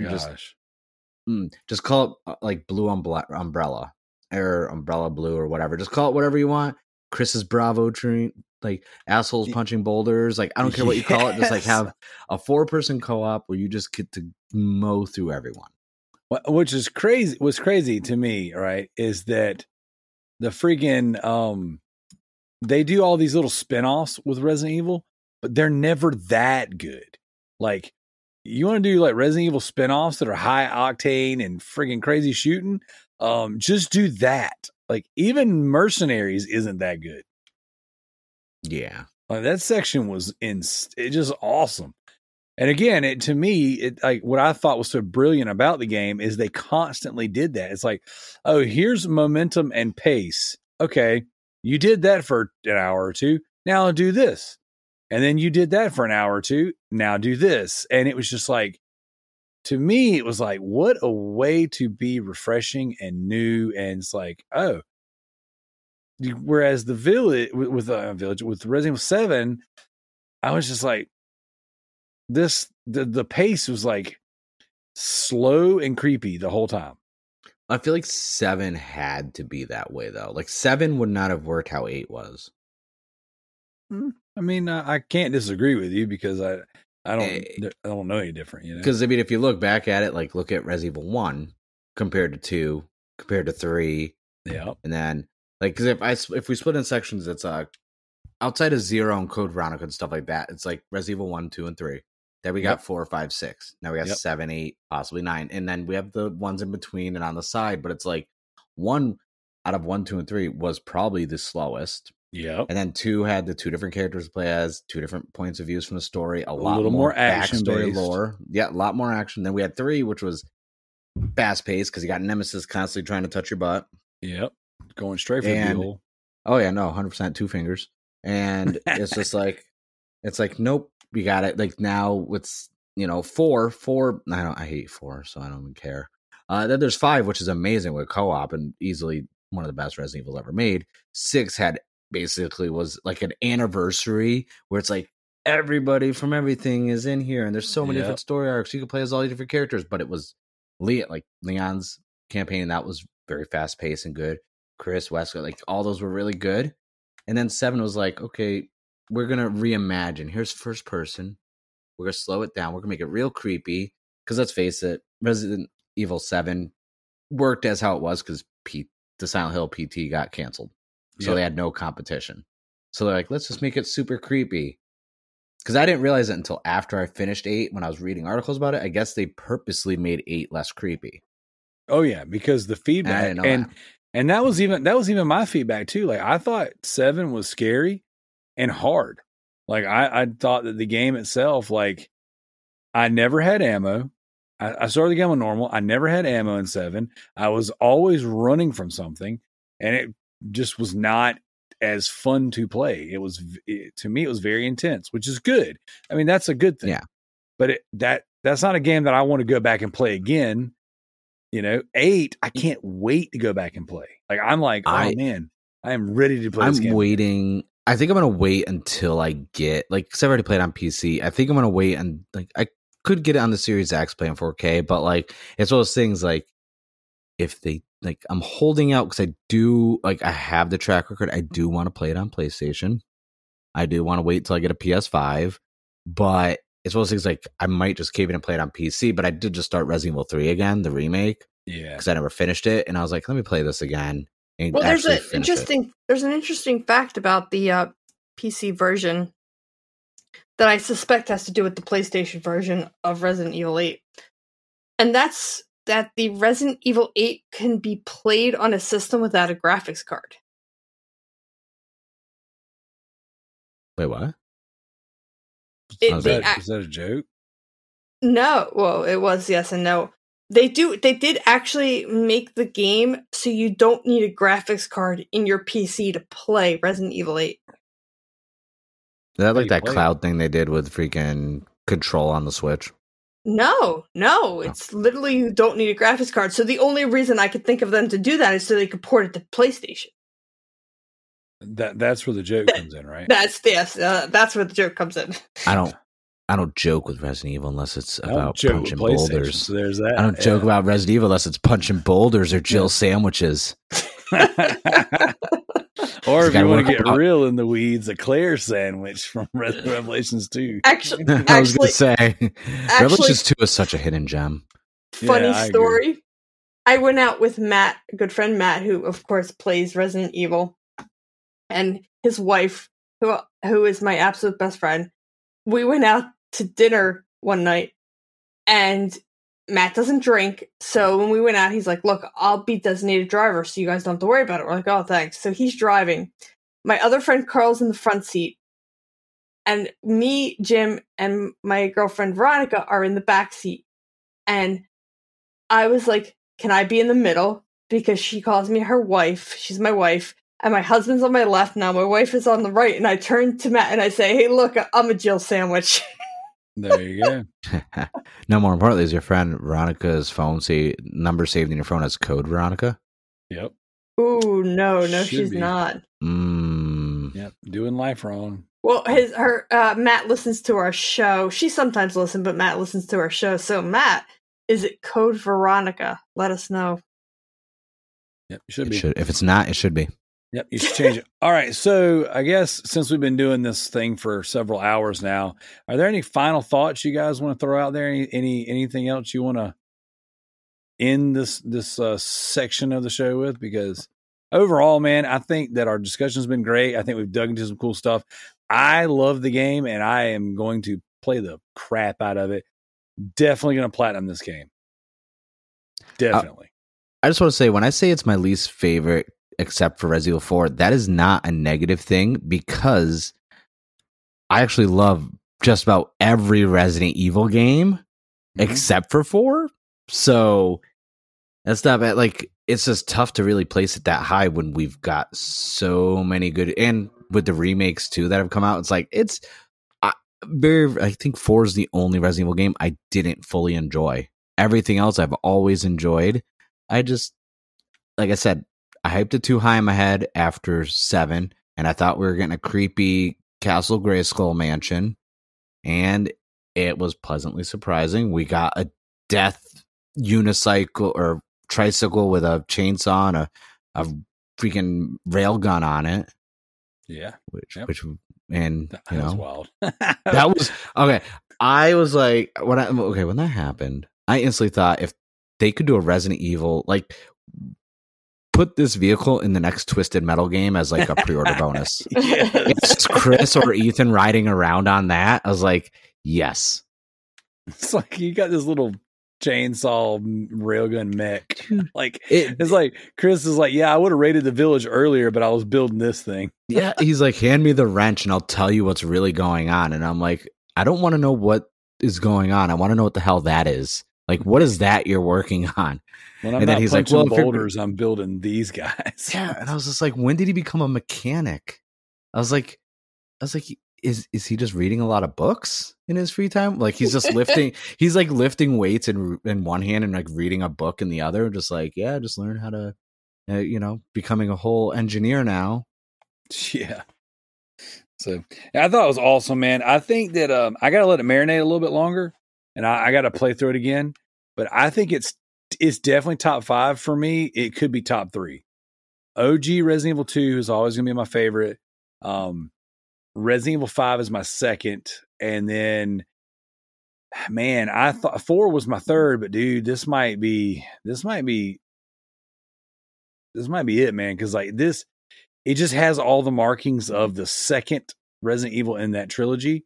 And they always do that when it's the mixture of the horror and the action. They really go heavy on story. Like 2, 5, and 8 have so much to lore to the universe. Like those are some story heavy games. So That also brings up a concern for 9 for me then, because yeah, let's face it, the third one's 3, 6, I was like, and 6 goes off the rails so far that it's like 6.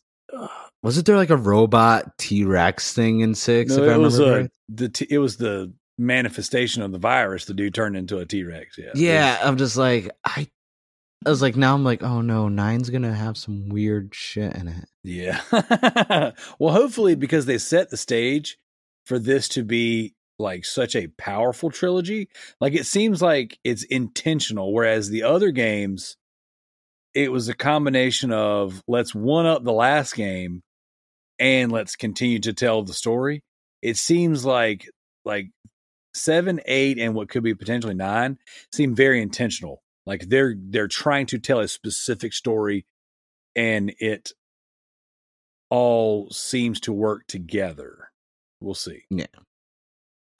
I just have to say that as someone who's new to the series, I liked both 7. I liked 8 a little bit better. But what makes this one particularly special is the fact that I got to come on a podcast and do a spoiler cast with everybody. I have never been able to do a spoiler cast because after a while I will totally forget the game. So we did this quick enough that I did not forget it. That's awesome. I'm glad. I guess I'm assuming we lost Joe. No, I'm here. Oh, dang. Old sleepy Joe over here. No, I'm good. I'm awake, actually. I thought overall it was a really good Resident Evil game. It wasn't the true form that Resident Evil 7 was, and I was kind of miffed with that because like they set such a good groundwork. I thought they were just going to continue like pushing the pedal to the metal, and in some cases they did, in some cases they didn't. So I'm just excited to see where they go with the franchise Resident Evil 9. Honestly, heck yeah. So, yep. Awesome. Well, thank you guys. Thank you, Mark, for coming on here and talking with us. I'm glad that we were able to do this. It is always a blast getting together and podcasting with you, Joe and Kalai. You know, you guys are extremely valuable members of this team to me. I am, glad to have you. I appreciate you guys. Next time my fucking mic will work for the whole episode. Oh, dude. Next time we'll do it ahead of time and get it all. It sounds situated. so good now, man. It's crazy. I just want to hear you talk. Right? So awesome. Well, this is the Loot Bros podcast. Please check out our stuff. This is going to be a big beefy Loot Bros podcast. So this is awesome. Check out Sounds Heavy. That is my other show. Check out what's that thing you and Corey are doing, Joe? What thing me and Corey are doing? Weren't y'all doing like streaming games together or something like that? Oh, the date's not finalized yet. But I will keep you guys all posted. Yeah, we're gonna be streaming for charity very soon. So we're gonna be doing a 24-hour stream or a 12-hour stream. I really like that Resident Evil stream. That could happen. We can make that happen. Hey man, if you need help with that too, let me know.